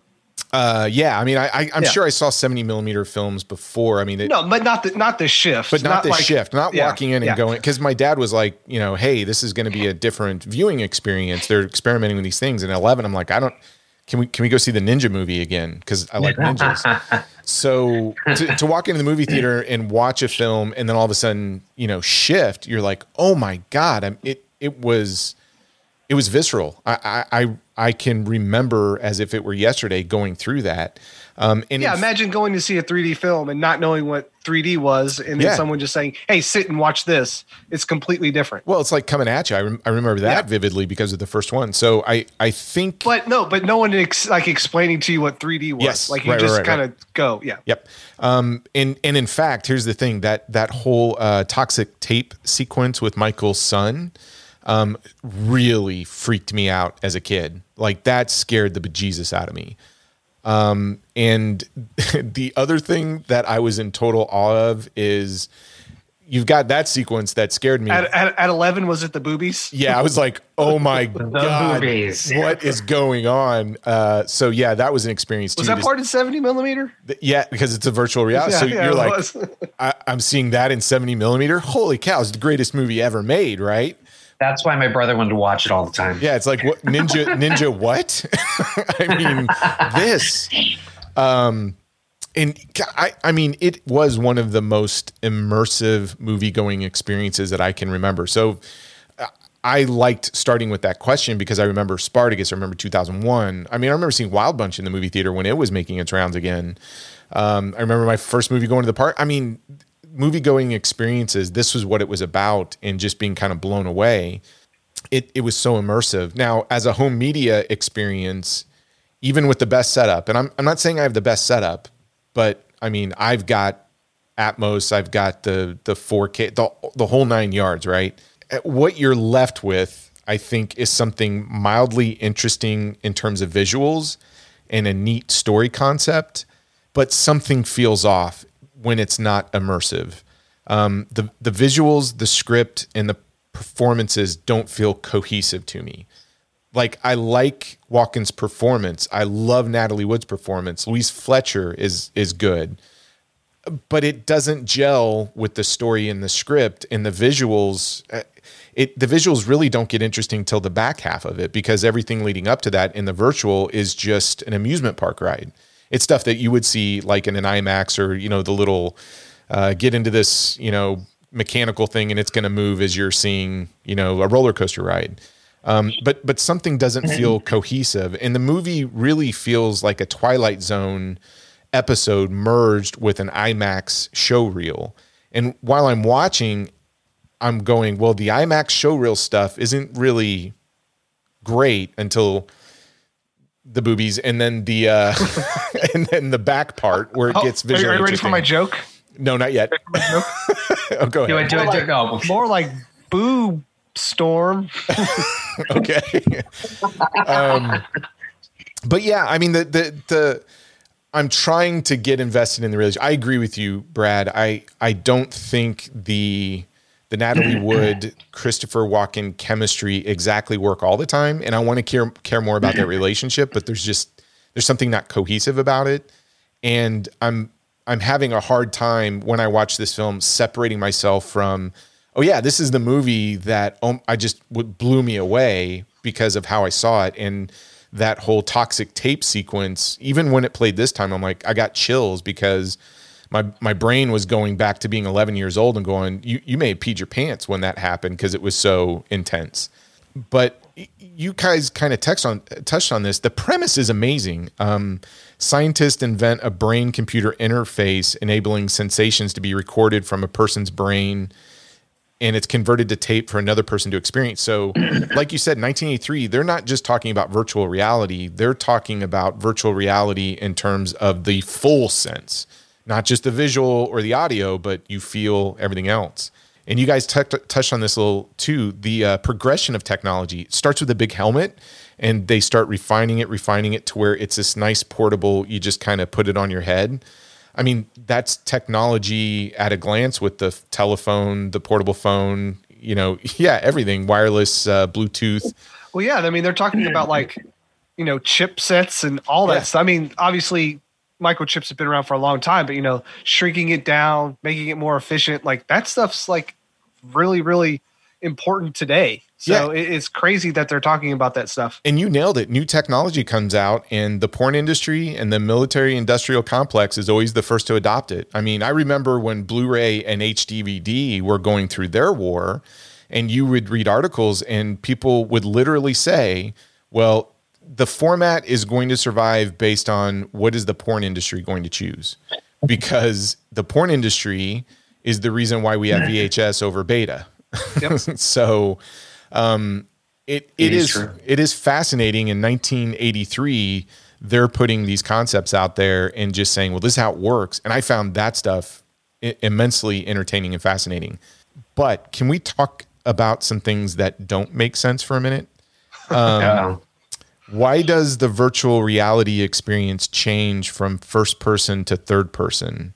Does it mean that the third person is memory, and the first person is what they experience? See, when Christopher Walken hands over the tape and says, here, I want you to, experience what I think, everything leading up to that was the first person perspective. And then the movie from then on starts to shift from first to third person. And I didn't understand that. Like, that actually took me out of the film. So I think that is, so like I said, this is, that's what I like about 70s cinema, is that, they'll throw stuff out to you and you sort of have to kind of connect your own feelings on it or project your own feelings on it. But that's when they were talking about the working with higher brain functions. And so what happened is the machine it will pick up on your strongest emotions and your memories, and it will record that as a burst. So when Walken was looking at that recording, he came out of it, but he was angry and he didn't know why.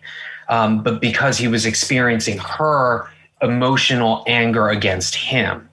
And so when it starts to shift like that and you're seeing those other memories, that's because they use, like Brad said, Cliff Robertson is like, well, now I got this superconducting microchip. And that's what boosts the Brainstorm project into those higher functions so that they can project anxiety, which is what the military was doing.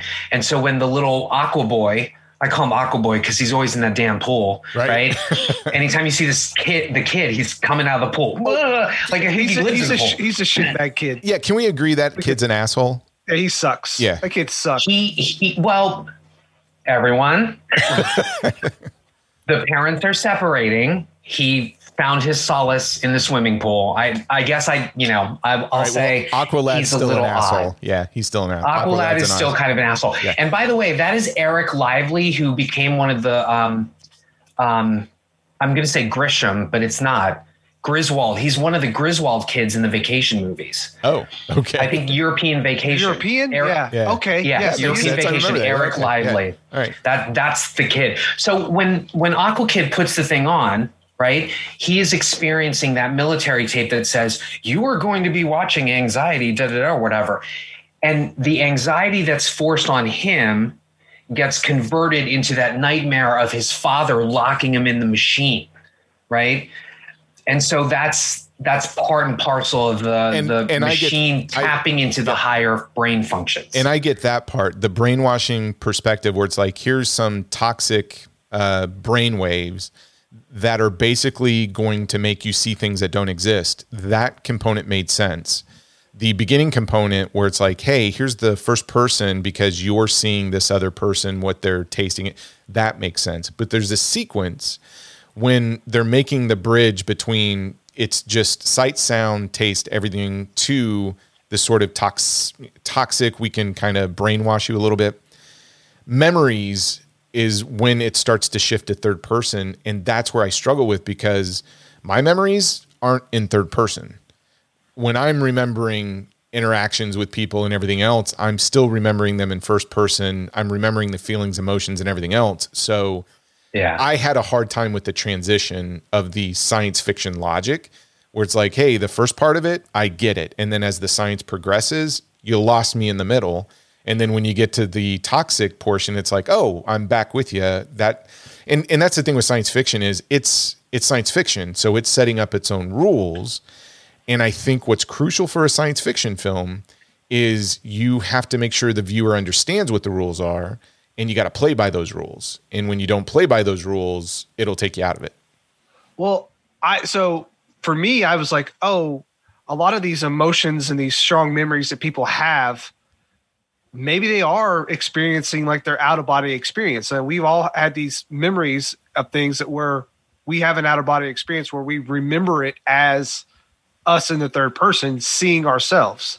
So I was thinking like, oh, these are so strong of emotions and memories that they're literally their out of body experiences.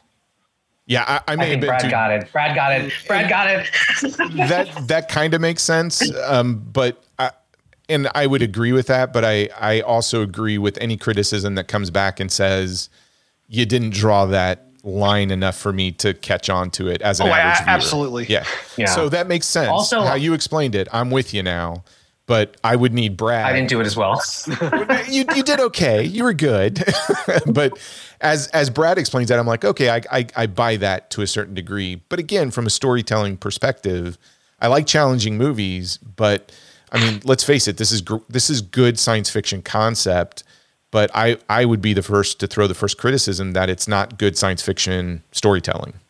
By the way, the judge today told me, he was like, I think you're going to need to re-explain it. And don't use such crazy 3-cent words or $3 words or whatever. I was like, okay.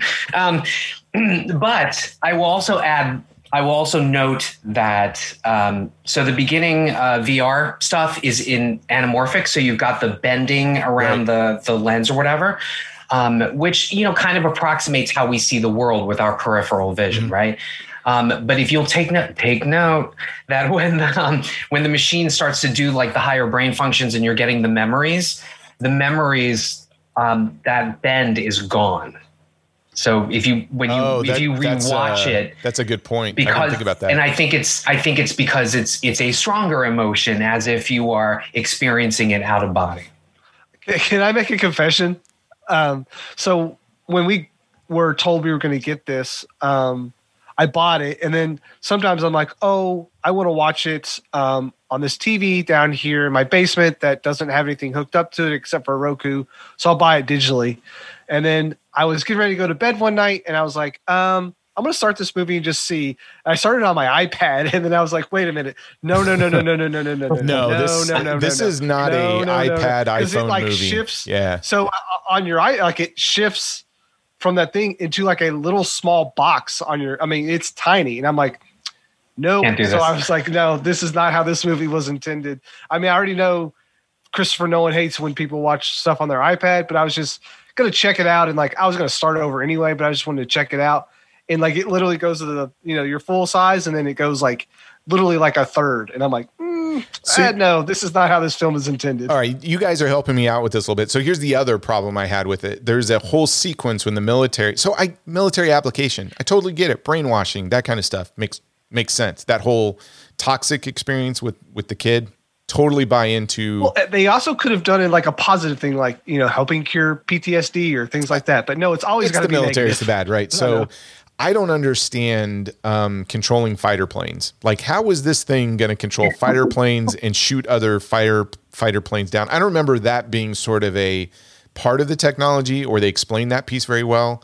The whole emotions and sort of transference of conscience from one person to another, I totally get that concept. Now, I might have struggled with the first person, third person, but conceptually, I buy into that. But when they have the guy sitting in the simulator with his arms crossed and he's like, I'm shooting fighter jets down, or I'm coming out of a barrel roll with my thought, I'm like, when did this happen? Because I don't understand.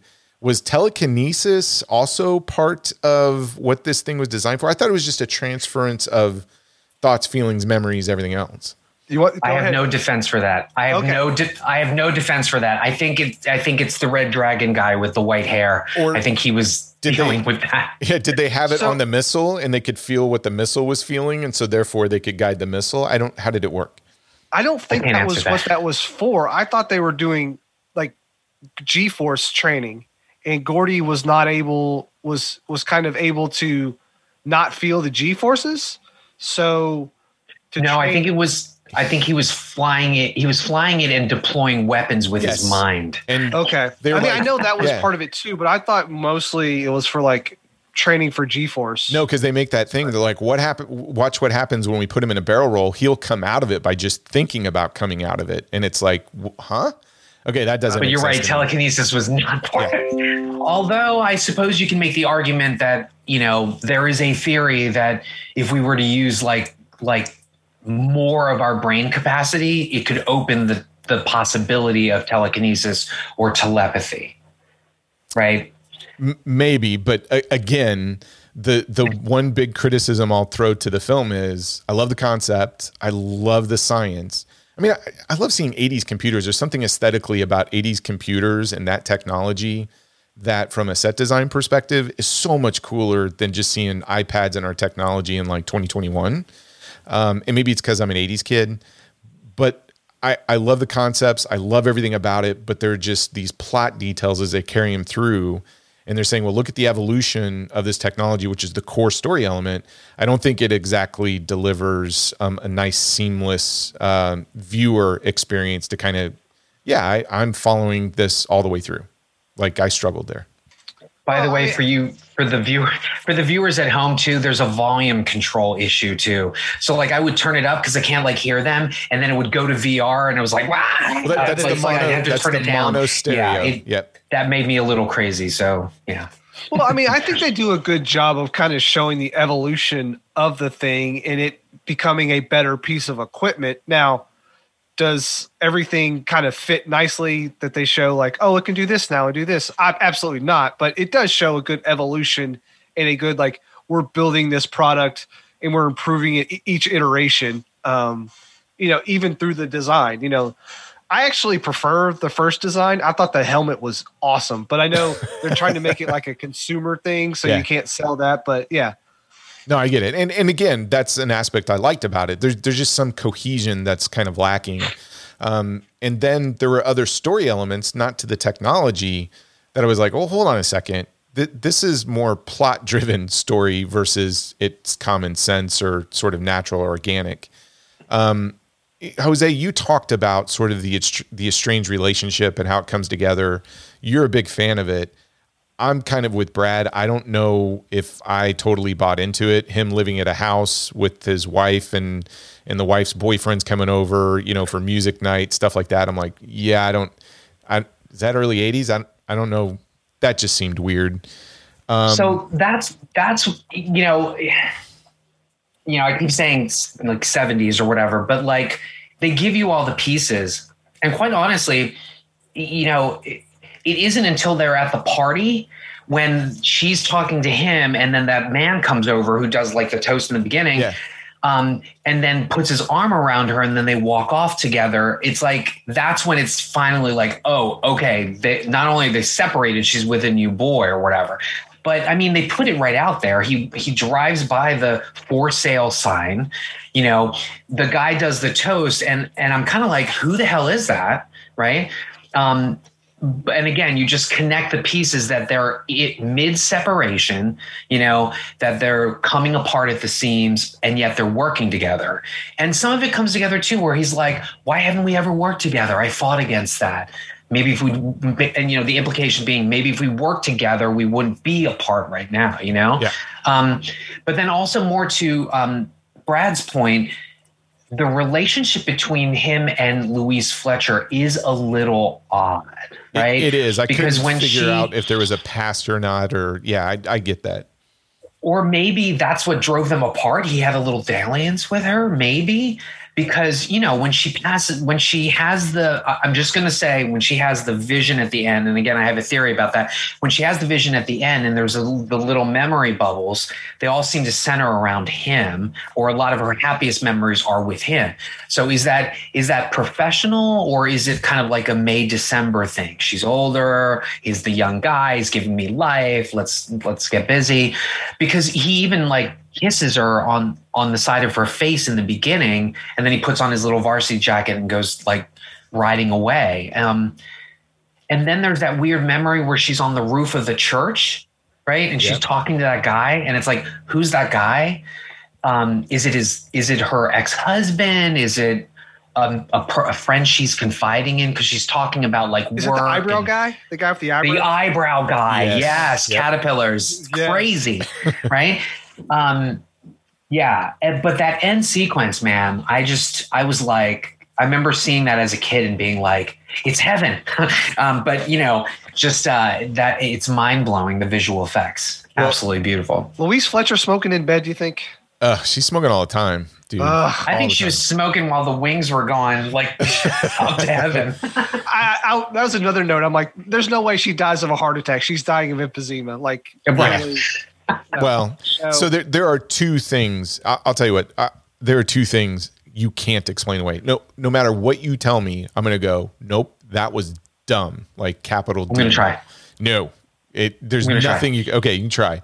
The first is, why would you watch somebody hack your system to see how good they are? Like, I work with information security, and when people are hacking your system, you shut it down. You don't sit there and look at them and go, let's see how good this guy is. I think I know he is, but let's have him go ahead and hack the system. What are you? Well, they were trying to kidding? trying to trap him and release the bad footage so that he would be like, they didn't know what he was going for. They're just like, hey, somebody's hacking our system, and you guys like, well, let's.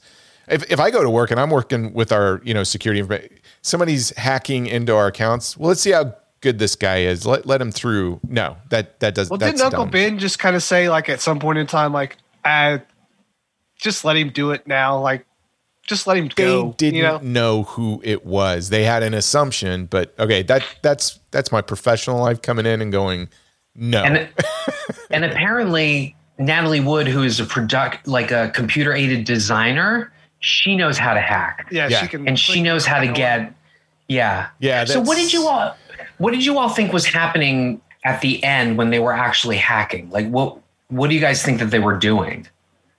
As far as like what Natalie Wood and Christopher Walken were doing? Yeah, what they were doing. Because I've heard a lot of criticism about like they were like, and then they blow up the factory and then they download the clip and then it ends. But to me, I feel like they were destroying everything, right? They already said they couldn't decipher his notes. And he was like, Red Dragon's like, we'll backtrack it or we'll reverse engineer it or whatever. But I think they were destroying everything so that they couldn't use it. Yeah, they didn't want to sell it to the military. Yeah. Yeah. They want to okay. have it. It's a good example of within a movie, your plot is like, well, we're going to do something and it's going to destroy this. And me as a viewer with the James Horner music and everything going on, I'm not questioning that aspect of it. I'm just in for the ride at that point. I'm like, oh, it's kind of exciting. They're pushing. They some literally have buttons like and a wireless email set. I mean, a Yeah. wireless internet set up. It's like, You just hey, put a you're phone down on the thing, and you can. Weird, right? Yeah, internet. you can do the old modem style and totally shut down the government. I'm like, okay, I don't know how that works, but it's an example of from a screenplay perspective. I'm watching this and going, well, that was dumb letting him into the system. But then on the back end, I should be criticizing that too. James Horner music kicks in and I'm like, ooh, don't care. This is exciting. So it's an example of you get swept up in it and you just throw logic out the door.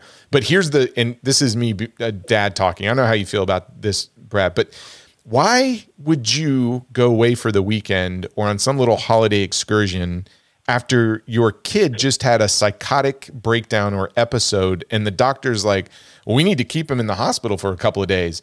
Oh yeah, It was no all problem. set up. We're gonna It's go. all set up.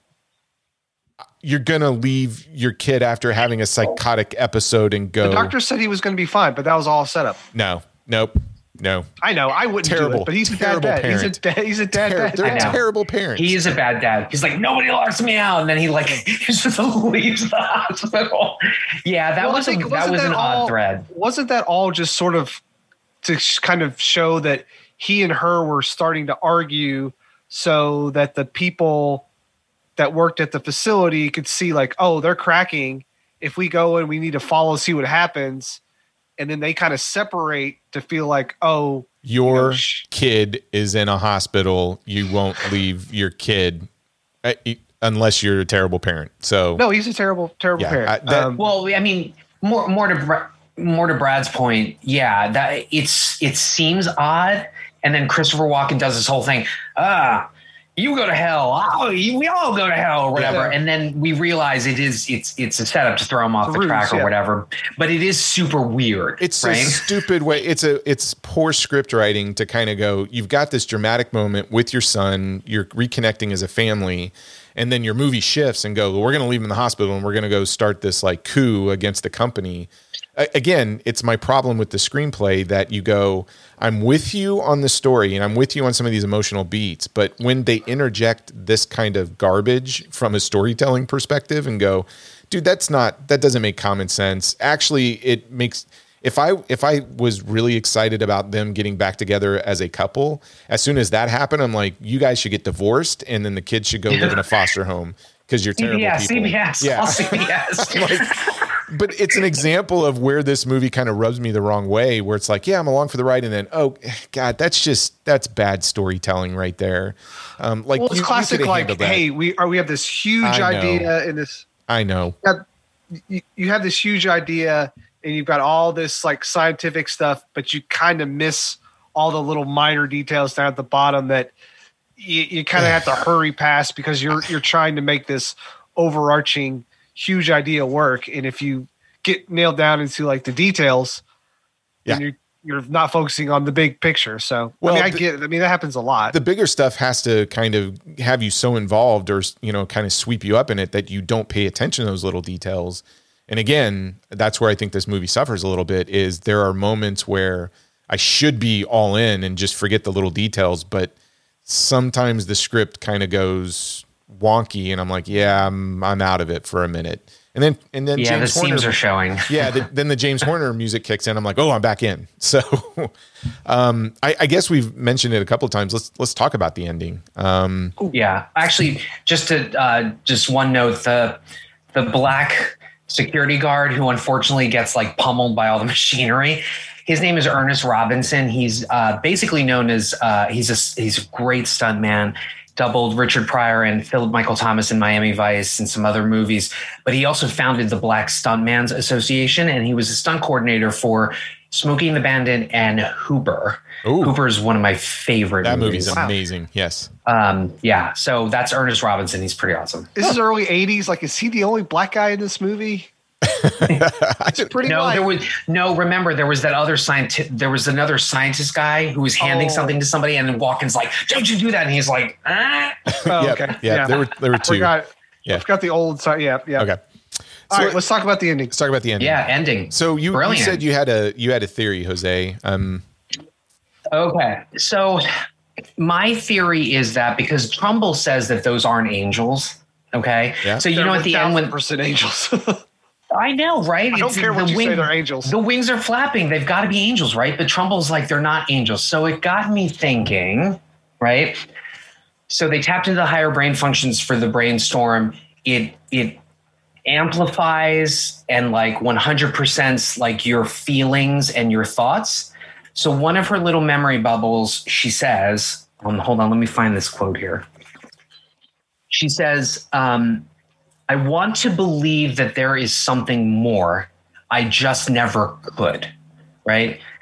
So my theory is that it's not heaven that they're seeing. It's her idealized vision of what's going to happen after she dies, right? Okay. Because she says she never wanted, she never could. She wants to believe that there's something more. And I'm thinking more beyond this life, right? But I never could. And, not only does your life flash before you when you're dying, so all the little memory bubbles, right? But I think that was her intense desire that there be something benevolent and wonderful to go to and not something horrible. But why does she see hell? I have no idea. But, if you think about it, like, you know, you grew up Catholic, right? So though, and I grew up Catholic too. I guess I'm a Reformed Catholic, but like, I was scared to go to hell. I was scared, you know, whatever. So maybe she had a small glimpse of that, right? And then was like, that's not where I'm headed, because I know me, I know what I did. And then she has this idealized version of what the afterlife looks like. Okay. I like it. That's an interesting theory. I do like the fact that with all these memory bubbles, and there was a thought, I didn't even think about it until we were talking about it a little bit earlier, but why they show certain memory bubbles and why a lot of those are Christopher Walken. The thing you have to remember is Christopher Walken is the one who's now viewing it. So is the thought now that here are all these memory bubbles and Christopher Walken is looking at the ones that he is associated with, or or her memories that he knows of. It's not necessarily that she was thinking those things, because she was thinking about everything, because you see all the memory bubbles going through. So like you said, her life is passing, you know, in front of her eyes. So when you put on the headset and you're experiencing her death, more or less, you're going to see the things that you were a part of, not all the things that she's seeing. So I don't know. I think maybe I disagree with that, because it's her recording. It is. Right? I mean, yeah. Yes. It could go both ways. yeah. Right? Maybe. Maybe. Again, it's very artistic. Open for interpretation. It's open for interpretation. Yeah. It's not drawing a very distinct like line to kind of go, well, this is what this means and this is what that means. Because to the point you go, I mean, the sequence is broken down. It's kind of simplistic. Lights, memory bubble, hell, angels. That's what it is. So right. Yeah. What'd you think of it, Brad?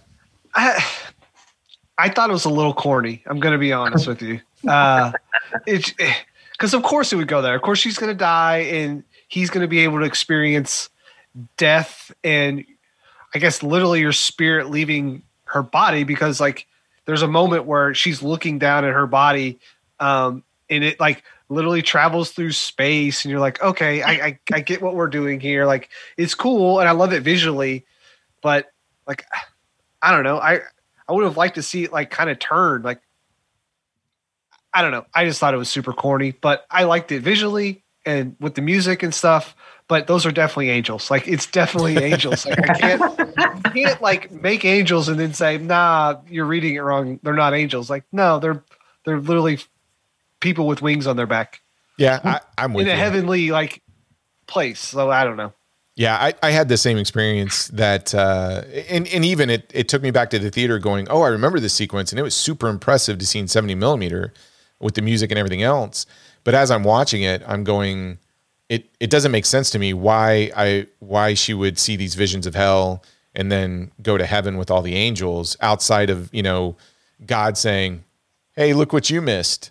Now we're going to here. And I don't know if God's like that. Like when you die, he either takes you to heaven and go, well, look what you missed. Now we're going to hell. Or you go to hell and go, well, look what you missed. And you go to heaven. I don't know how it works, but I'm kind of with you, Brad. When I look at that sequence, I don't find it corny. In my head, I go, oh, show scan, 70 millimeter, IMAX reel. I'm looking at the visuals and the music and it's really cool, but it doesn't resonate with me emotionally. I mean, you're like 2001 did it better. Yeah, well, 2000, you know, that's an interesting concept, because with 2001, I mean, people can love or hate that film. I will watch that thing over and over again, because that ending, kind of man's transformation into the star baby and everything else, it's done so well, and I have so many questions every time I watch it, but I feel something as I'm watching that. I don't feel anything during this brainstorm version of it, I guess. Boob storm. Yes. Boob storm. I felt something through that sequence. I didn't feel anything through No, this you're right. one. Like I again, like my emotions, because I knew that was kind of the logical conclusion to where they were going. Obviously, when she dies and she puts the thing on, you're like, oh, he's going to be able to like experience death without dying. You know, I also find it kind of weird that like you can get to a point where like the brain scan sort of brainstorm. Sorry, brain scan is a whole different movie. Edward brains- Furlong, another Yeah. Edward Furlong reference. Oh Yeah, my God. exactly. Everybody God. take a drink. But like he was trying to watch it one time and he couldn't handle it, but literally he could do it the next time. Like there's also no logic in why certain people can do one of the brainstorm activities at one point in time and then not at another time. Yeah. Because it literally puts him in the hospital and then the next time he's totally fine. Well, not totally fine. I mean, he does land on the ground but he comes back. So I don't know. It's just, that's a weird logic thing too. It is, but to me, it represents the power of an ending like 2001 Space Odyssey, where you see it from a visual perspective. It's immersive. It gives you so much to dissect, take in, ask questions about. And with this one, it's like, well, it's visually impressive, and I like everything about it from a technical standpoint. It's great eye candy, from a visual effects perspective. I'm just not feeling anything as I'm watching it, but I will feel something when I watch the 2001 sequence. By the way, my other theory is that when she's like, Michael Anthony Brains, and he wakes up or whatever, Yeah. And then they hug, and then it goes into that bubble. He died. Oh. He died watching that clip. Oh, really? Huh. I mean, Boy, that's a downer. That's what I got from it, because when it goes into that memory bubble, right? And even when he wakes up, the Wright brothers are there, and it's sort of this idealized, you can see the tower and she's there and there's two cars and then the bubble snaps in. I'm like, oh, he died. What?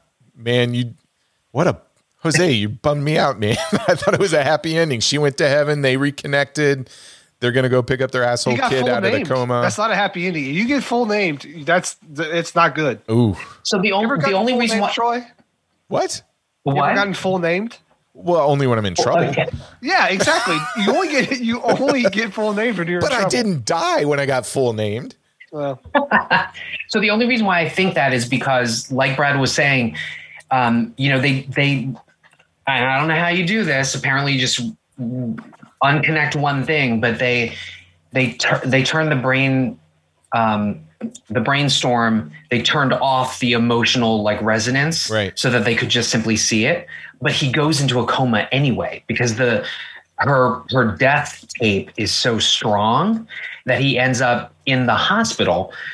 And so that's why I took, when he finally does watch it and he's smiling, before he falls down, he says, "I'm finished." She never says that, right? She might have felt that as she was having the heart attack, but he says, "I'm finished," and then he falls over. Huh. So I think he died. Wow. maybe Tyler Durden spliced in the boob thing again, and he Or the was penis finished. thing. Yeah. All right, so I have a couple of questions because the thing I like about this film is the entire concept of it. I think it's super cool, and we talked about technology. But to kind of before we get to the question, right? Okay. Would you record your thoughts and emotions for somebody else to view? So if this technology existed and you had the ability, and we said, "Okay, Jose, we're going to record everything and full functionality, so it's not just the visual stuff, but the memory stuff like that." Would you record it and have somebody view it? Hells yeah. Really? So yeah, I would totally do it. Listen, think about it. So why is social media so prevalent and popular? It's because we are sort of selling or the experience of being ourselves, right? Instagram, hey, check it out, you're in my life. Facebook, here are my deepest thoughts as a post, right? Right. So I know some people would be like, I wouldn't do it, but I think there's a million other people out there that would, given the trend that we're going with social media and wanting to share ourselves virtually and the experience of being us.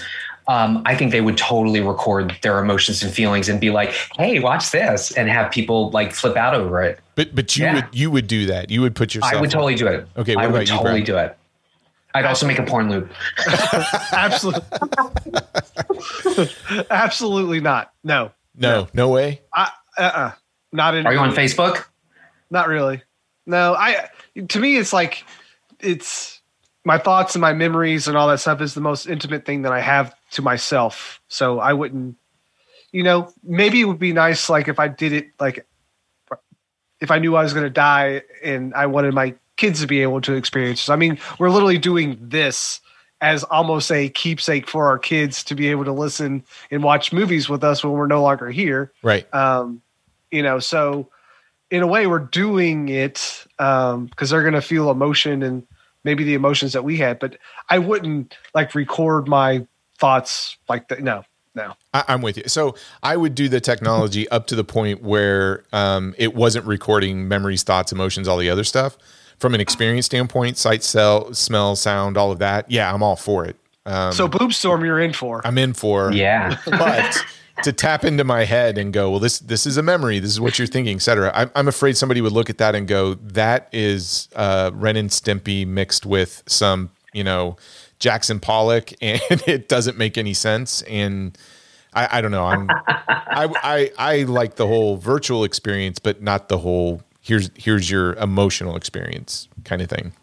Second question. Oh, wait. Oh, yeah. Oh, go ahead. No, I was just gonna say let's bring it all back to James Cameron again. I think the spiritual sequel to this is Strange Days. Yes. Have you all seen that? Oh yeah. Directed by Catherine Bigelow. And so the squid net, it's sort of the same thing. Right? It is. Yeah, No, it's pretty awesome. Okay, here's the other. I was even thinking like Flatliners is also kind of adjacent to this movie as well. It's dipping its just toes without in the same Phantom territory. Storm. Yeah. Okay, so here's the other thing. I have a question for both of you. Would you watch the Lillian Reynolds tape? So yeah, I would. You would, Jose? I would. You'd want to see what happens after death and her death and everything else.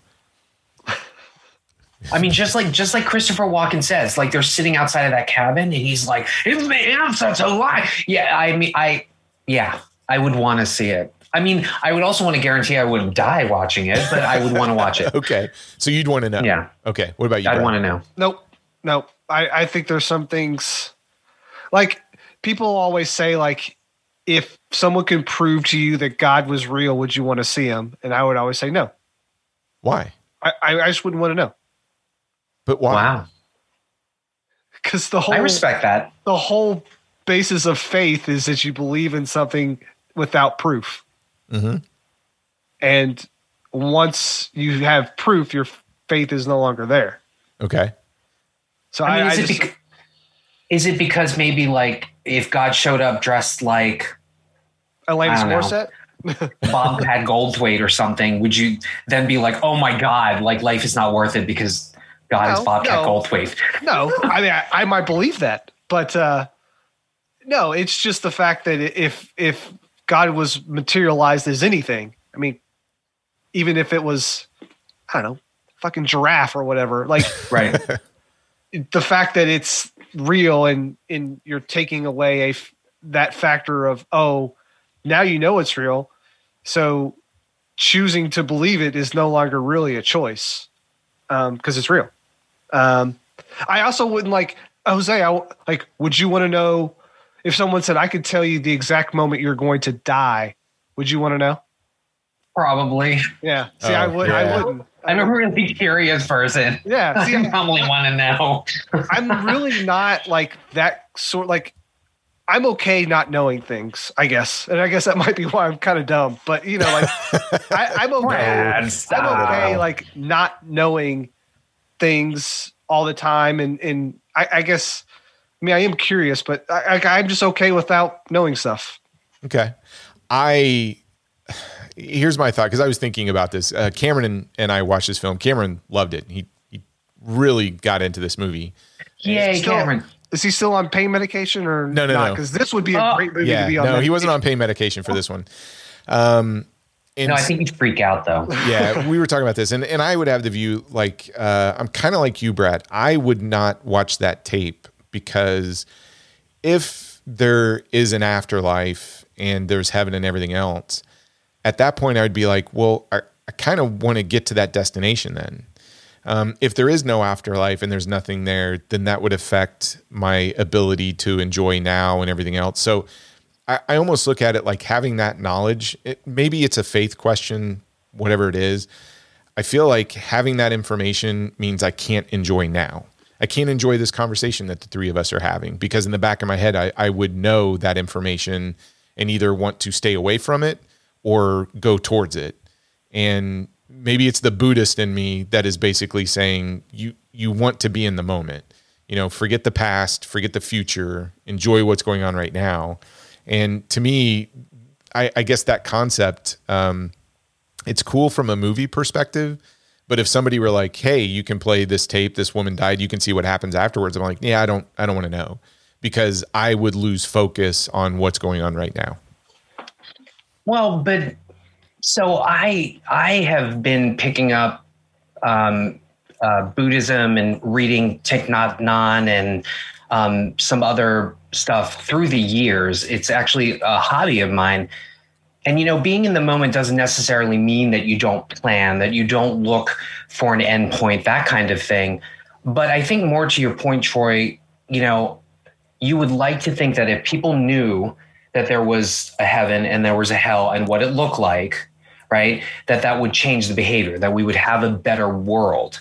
But as with anything, that is a choice. Yep. Right. You can choose to be the military and porn and screw up good ideas, or you can choose to be, good people that live in the moment and have good intentions.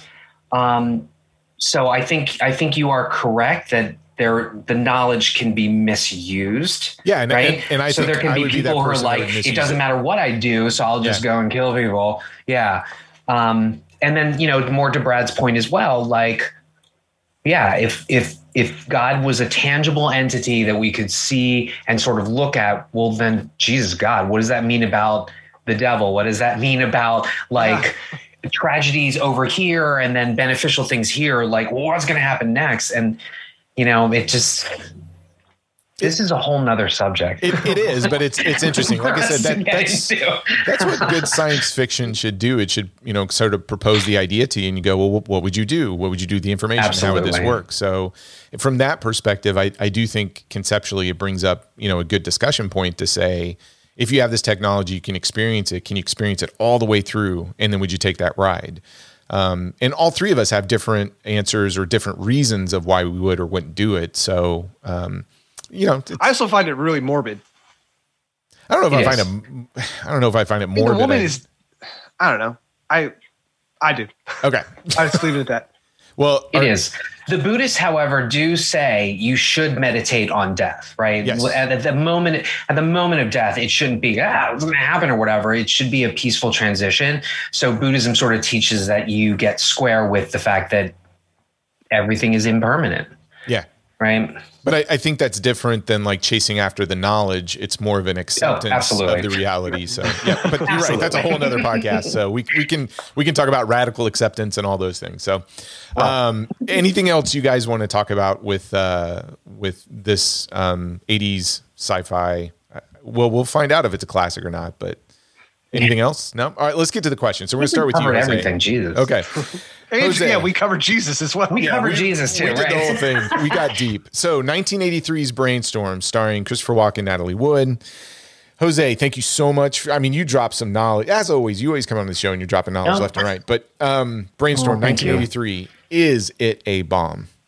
It is not a bomb. It is something that should be revisited and rewatched. And God, I hope they reboot it or remake it or something. I think it's absolutely, the idea of it is rife for a remake or something to bring it to a bigger level. IMAX, 3D, however you want to do it. Trumbull, we're waiting. Okay. Brad, this is your pick. Actually, yeah. Thank you, Phil, for the recommendation. It really gave us an awesome conversation. But Brad, is Brainstorm a bomb? Brainstorm is not a bomb. I do like the science fiction of it. Like you've kind of said, some of the details get a little bit muddy. And the relationship between our two leads is a little bit imperfect. But at the end of the day, I really liked the science and kind of putting this kind of piece together. And yeah, I think it's imperfect, but I will definitely go back and rewatch it and try to experience it on a different level. Like this movie, made me think about a lot of things, like whether or not I would put on a helmet to experience someone else's death, and that's kind of powerful. And I don't think it's fair. Like we brought up 2001's ending to this one. It's like, come on, 2001's ending is like one of the best endings of all time. So that's not a real fair thing to do. So Okay. it's not a bomb, and I think people should seek this out. I had a pretty easy time finding it. So if you're curious, definitely watch it. Okay. I'll be totally honest.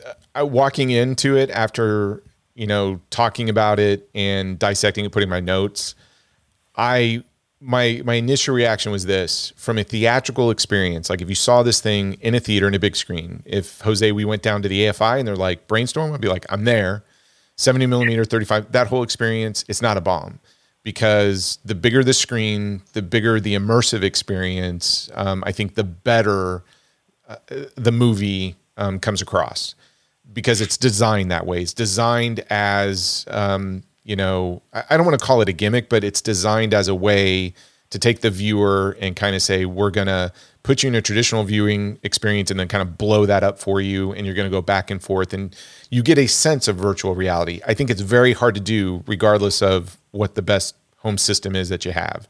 And you definitely can't watch this thing on an iPad or iPhone or anything of that nature. I stopped. So my initial reaction is it's a bomb on home video, but it wouldn't necessarily be a bomb in theatrical experience. But I'll say overall, it's marginally not a bomb universally. And it's because of the concept. It's because of the science fiction. So it has storytelling problems. I think it has some chemistry problems in aspects, and that kid's still an asshole. Awkward kid. But at the end of the day, it's more of a, hey, this would be a great movie going experience. It's a pretty good home video experience, but more than anything, it's a great conceptual experience to kind of sit down and have the conversation we have. So I would say it's definitely not a bomb if you're seeing it in the theater. It's marginally not a bomb from a home movie experience, if that makes sense. Yeah, and it's also shot really well, and this music is amazing. And that soundtrack's fantastic. Yeah, so like there are some aspects that we really didn't get to discuss as much, but it looks great. The cinematography is great. Set design is great. Music is amazing. So yeah, all those other things are spot on. Yeah, I agree. I know you guys talk about like marketing materials too. Have you seen the poster for this? We forgot to talk about that. I love the original theatrical poster. So it's wonderful, but there is a lot of text. And so I think that when you see a poster like that and there's a lot of text, I think that it signals like you're going to be in for something that's going to make you think that you're going to have to like sort of put your brain to and not just, watch. But I was interested to see how much text was actually on that poster. It's a paragraph. It gives you an entire paragraph over, hey, this is the setup. Would you do this? And we invented this technology. So it's giving you the premise on the poster. But I love the idea of here's the headset with all these colors kind of bleeding down to the bottom. It visually, it's amazing. The trailer's okay. It doesn't. It's a very talky trailer. It is very talky. It's very, here's what's going to happen. Here's what it's doing. But given the content and the premise of the story, the trailer is reminiscent of the poster in that we got to tell you everything that's going on because you're not going to pick it up visually, just within a minute or two. I feel bad for people who had to try to market this film. Like this film is a difficult task. Like I don't know how I can honestly see why this film bombed. Like I can see it easily.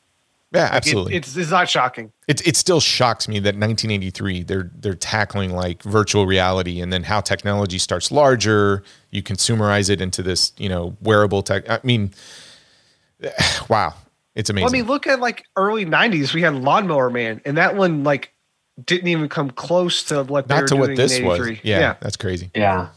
Well, do we want to talk about next week, Brad, before we get into our general? Here's all the stuff. Right? Okay. So listen, I generally forgot what we're doing next week, so this will be news to me. I mean, last week we had De Palma. We're talking about a classic thriller. There's some political subtext to it. I mean, this week we're doing heavy science fiction. We're talking about life and death. We gotta get a bit more. I don't know, just fun. I mean, lighten up just a little bit. So I thought. Brad, we haven't watched a movie where there's a lot of people kicking each other in the face for a while. and I'm jonesing for some good face kicking on the screen. So I thought, let's go back and let's watch a film that I don't think a lot of people know about, but there was a fantastic release of this film from this year. And for the longest time, you could only get it on DVD, but I think it's MVD put it out. And this is one of my favorite, let's say American British action films of all time. Seriously. But we're going to talk about 1997's Drive with Mark Dacascos. So good. It is amazing. I mean, it is Jackie Chan quality in my opinion. So I thought, listen, we've had some amazing films, some classic films, and let's have fun and let's watch people kick each other in the face and talk about how cool it is to watch them kick each other in the face. So if you're playing along, we're going to watch 1997's Drive next week. One of the things I love about doing this show, Troy, is it's completely you and I and our guests, but we usually decide what we're going to do minus some recommendations. And like, if we really wanted like as much sort of cast the widest net as we wanted to, we would always do Star Wars and Big Trouble in Little China, those big movies. Yeah. And we've done some of those, but then we do things like Drive, and it's like, obviously we're doing this for like a niche person. And it's one of the things I like the most because it's like, we're not afraid and we don't really care about casting this wide net. We just want to do films that we think are cool and we want to revisit or examine why it didn't work. So yeah, and this is one of the ones that, and Jose, I know you've seen this film, but this is one of the films that when people talk about action films and they talk about action choreography, and you talk about just sort of the buddy cop or the buddy protagonist scenario, nobody talks about this film, and I just don't think it's been seen by enough folks. And it is so rewatchable. And I remember discovering it on like a pan and scan version. And then finally you'd have to go to UK and get the director's cut. And the fact that this thing exists on Blu-ray, and Mark Dacascos is one of my favorite. I think a lot of people know him from Brotherhood of the Wolf, which there's another amazing release coming out from Shout Factory. Out soon. Yep. But this is the one, like, of all of his films, it is my favorite, but it's a movie that just doesn't get talked about enough. So I don't know what you think about it. He's Filipino, right? I think he's Filipino. I think so. Mm-hmm. Yeah. But was it called Only the Strong? Only the Strong was kind of where he came onto the scene in sort of a limited theatrical release, but it was a kind of a big hit from Action Junkies on the VHS DVD market. Yeah, it was like Capoeira. This is Hawaiian. Oh, is he Hawaiian? Okay. I think so. I know I think he still lives in Hawaii because he posts, I follow him on, all the social media. So if you go and watch Mark Dacascos on social media, he posts all these workout routines and he's climbing these mountains and everything else. And most people will know him from the latest John Wick film because he plays the villain in that. But I'm telling you, if you only know him from John Wick, you need to go see Drive because you're in for a treat. He's Iron Chef. Yeah, Iron Chef. I thought he would become the next Jackie Chan, and I'm always happy to see him show up and stuff because I know he can rumble and he's actually not a bad actor. So yeah, I think he's super charismatic. So I'm already showing my hand about what I think about next week. But yeah, you're right, Brad. I love this because we can talk about De Palma, we can talk about Man from U.N.C.L.E., something more mainstream. And Why Don't You Just Die, a Russian film, and then we come back to Drive. So that's pretty cool. And you guys turned me on to Livewire with that crazy movie with Pierce Brosnan. That was that's why I love your podcast. Like there will be movies that I haven't revisited or seen by your recommendations and just your talk. Yeah, I went right to Livewire. I was like, never seen that. This sounds amazing. Let's do it. I figured that'd be right up your alley. But Brad, if anybody else wants to drop us a recommendation, because this film that we talked about this week came from our listener, Philip, and thank you so much for making us kind of put this to the forefront. But yeah, absolutely. Brad, how do people get a hold of us and send us recommendations and tell us what they think about Brainstorm? Yeah, that's notabombpod@gmail.com. You can also reach us on Twitter, Instagram, Facebook. We do get a lot of recommendations through Facebook Messenger and stuff, and Troy does a really good job of answering those. So all those are easy ways to get a hold of us. give us your recommendations. Also, Troy, Yes. wanted to remind everyone that we are doing a project with Sammy from Gentleman's Guide to Midnight Cinema, where we're watching all of Cowboy Bebop. We are starting to record those at the end of the month, so look for those in your feed coming up in August. Yes, that'll be Are a we lot of fun. excited about the? Are we excited about the live action movie? Don't know, never seen the series before, so ask me in a few weeks. Cowboy Troy- Bebop is the bomb. Troy has yet to see it, so I'm taking them on a journey. Yeah, this will be You fun. are in for a treat, my friend. I'm excited. I mean, what everybody tells me, I think I'll like it, but we'll see. And It's your wheelhouse. yeah, and listen, folks, if you can share the podcast with your friends, neighbors, strangers, I don't know, that would be awesome. Leave us Just some guy just some guy so walk you up, see. go, Hey, watch. Anybody. anybody. Make sure you yell bomb really loud at people you don't know. No, don't do Please. that. Don't do that. That'll be good. And leave us a review From on a legal iTunes. standpoint, that would be great. Jose, come on. Don't do it. Don't do it. I'm Yeah. kidding. I'm kidding, everybody. Don't do it. But listen, But what about my First Amendment? it's derailing. Yeah. Sorry. Leave us a review on iTunes or any place that happens to allow you to leave a review. That's always nice to see that feedback. But Jose, I can't wait to have you back again. But listen, I was so excited to have you come on this film and specifically talk about the folks that made it, all the stuff that happened from a production standpoint. Because once again, you have shown to everybody that no matter what kind of research we could do and come prepared, you are going to put us to shame with just everything that sits in your noggin. And it is amazing. Like, I am sitting here just in awe of just your film knowledge in general. Plus, now you would think that is just as cool, but your personality and your ability to just make us laugh and kind of contextualize these things. You're one of the best people I know, and you're one of the best hosts, and we just love having you on. So I can't say that enough.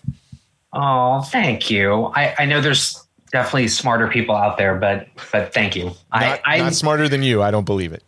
I'm just happy you love the word vomit. So I'm happy to come on here and word vomit. It's awesome. All day long. Yeah. Well, listen, folks, I don't know if you are listening in the morning, the afternoon, or evening. We are super appreciative that you just came to listen to us talk for a few hours about this awesome movie and listen to our good friend Jose. I hope you're having an awesome day, and we'll talk to you next week when we discuss 1997's Drive. Don't lose your head.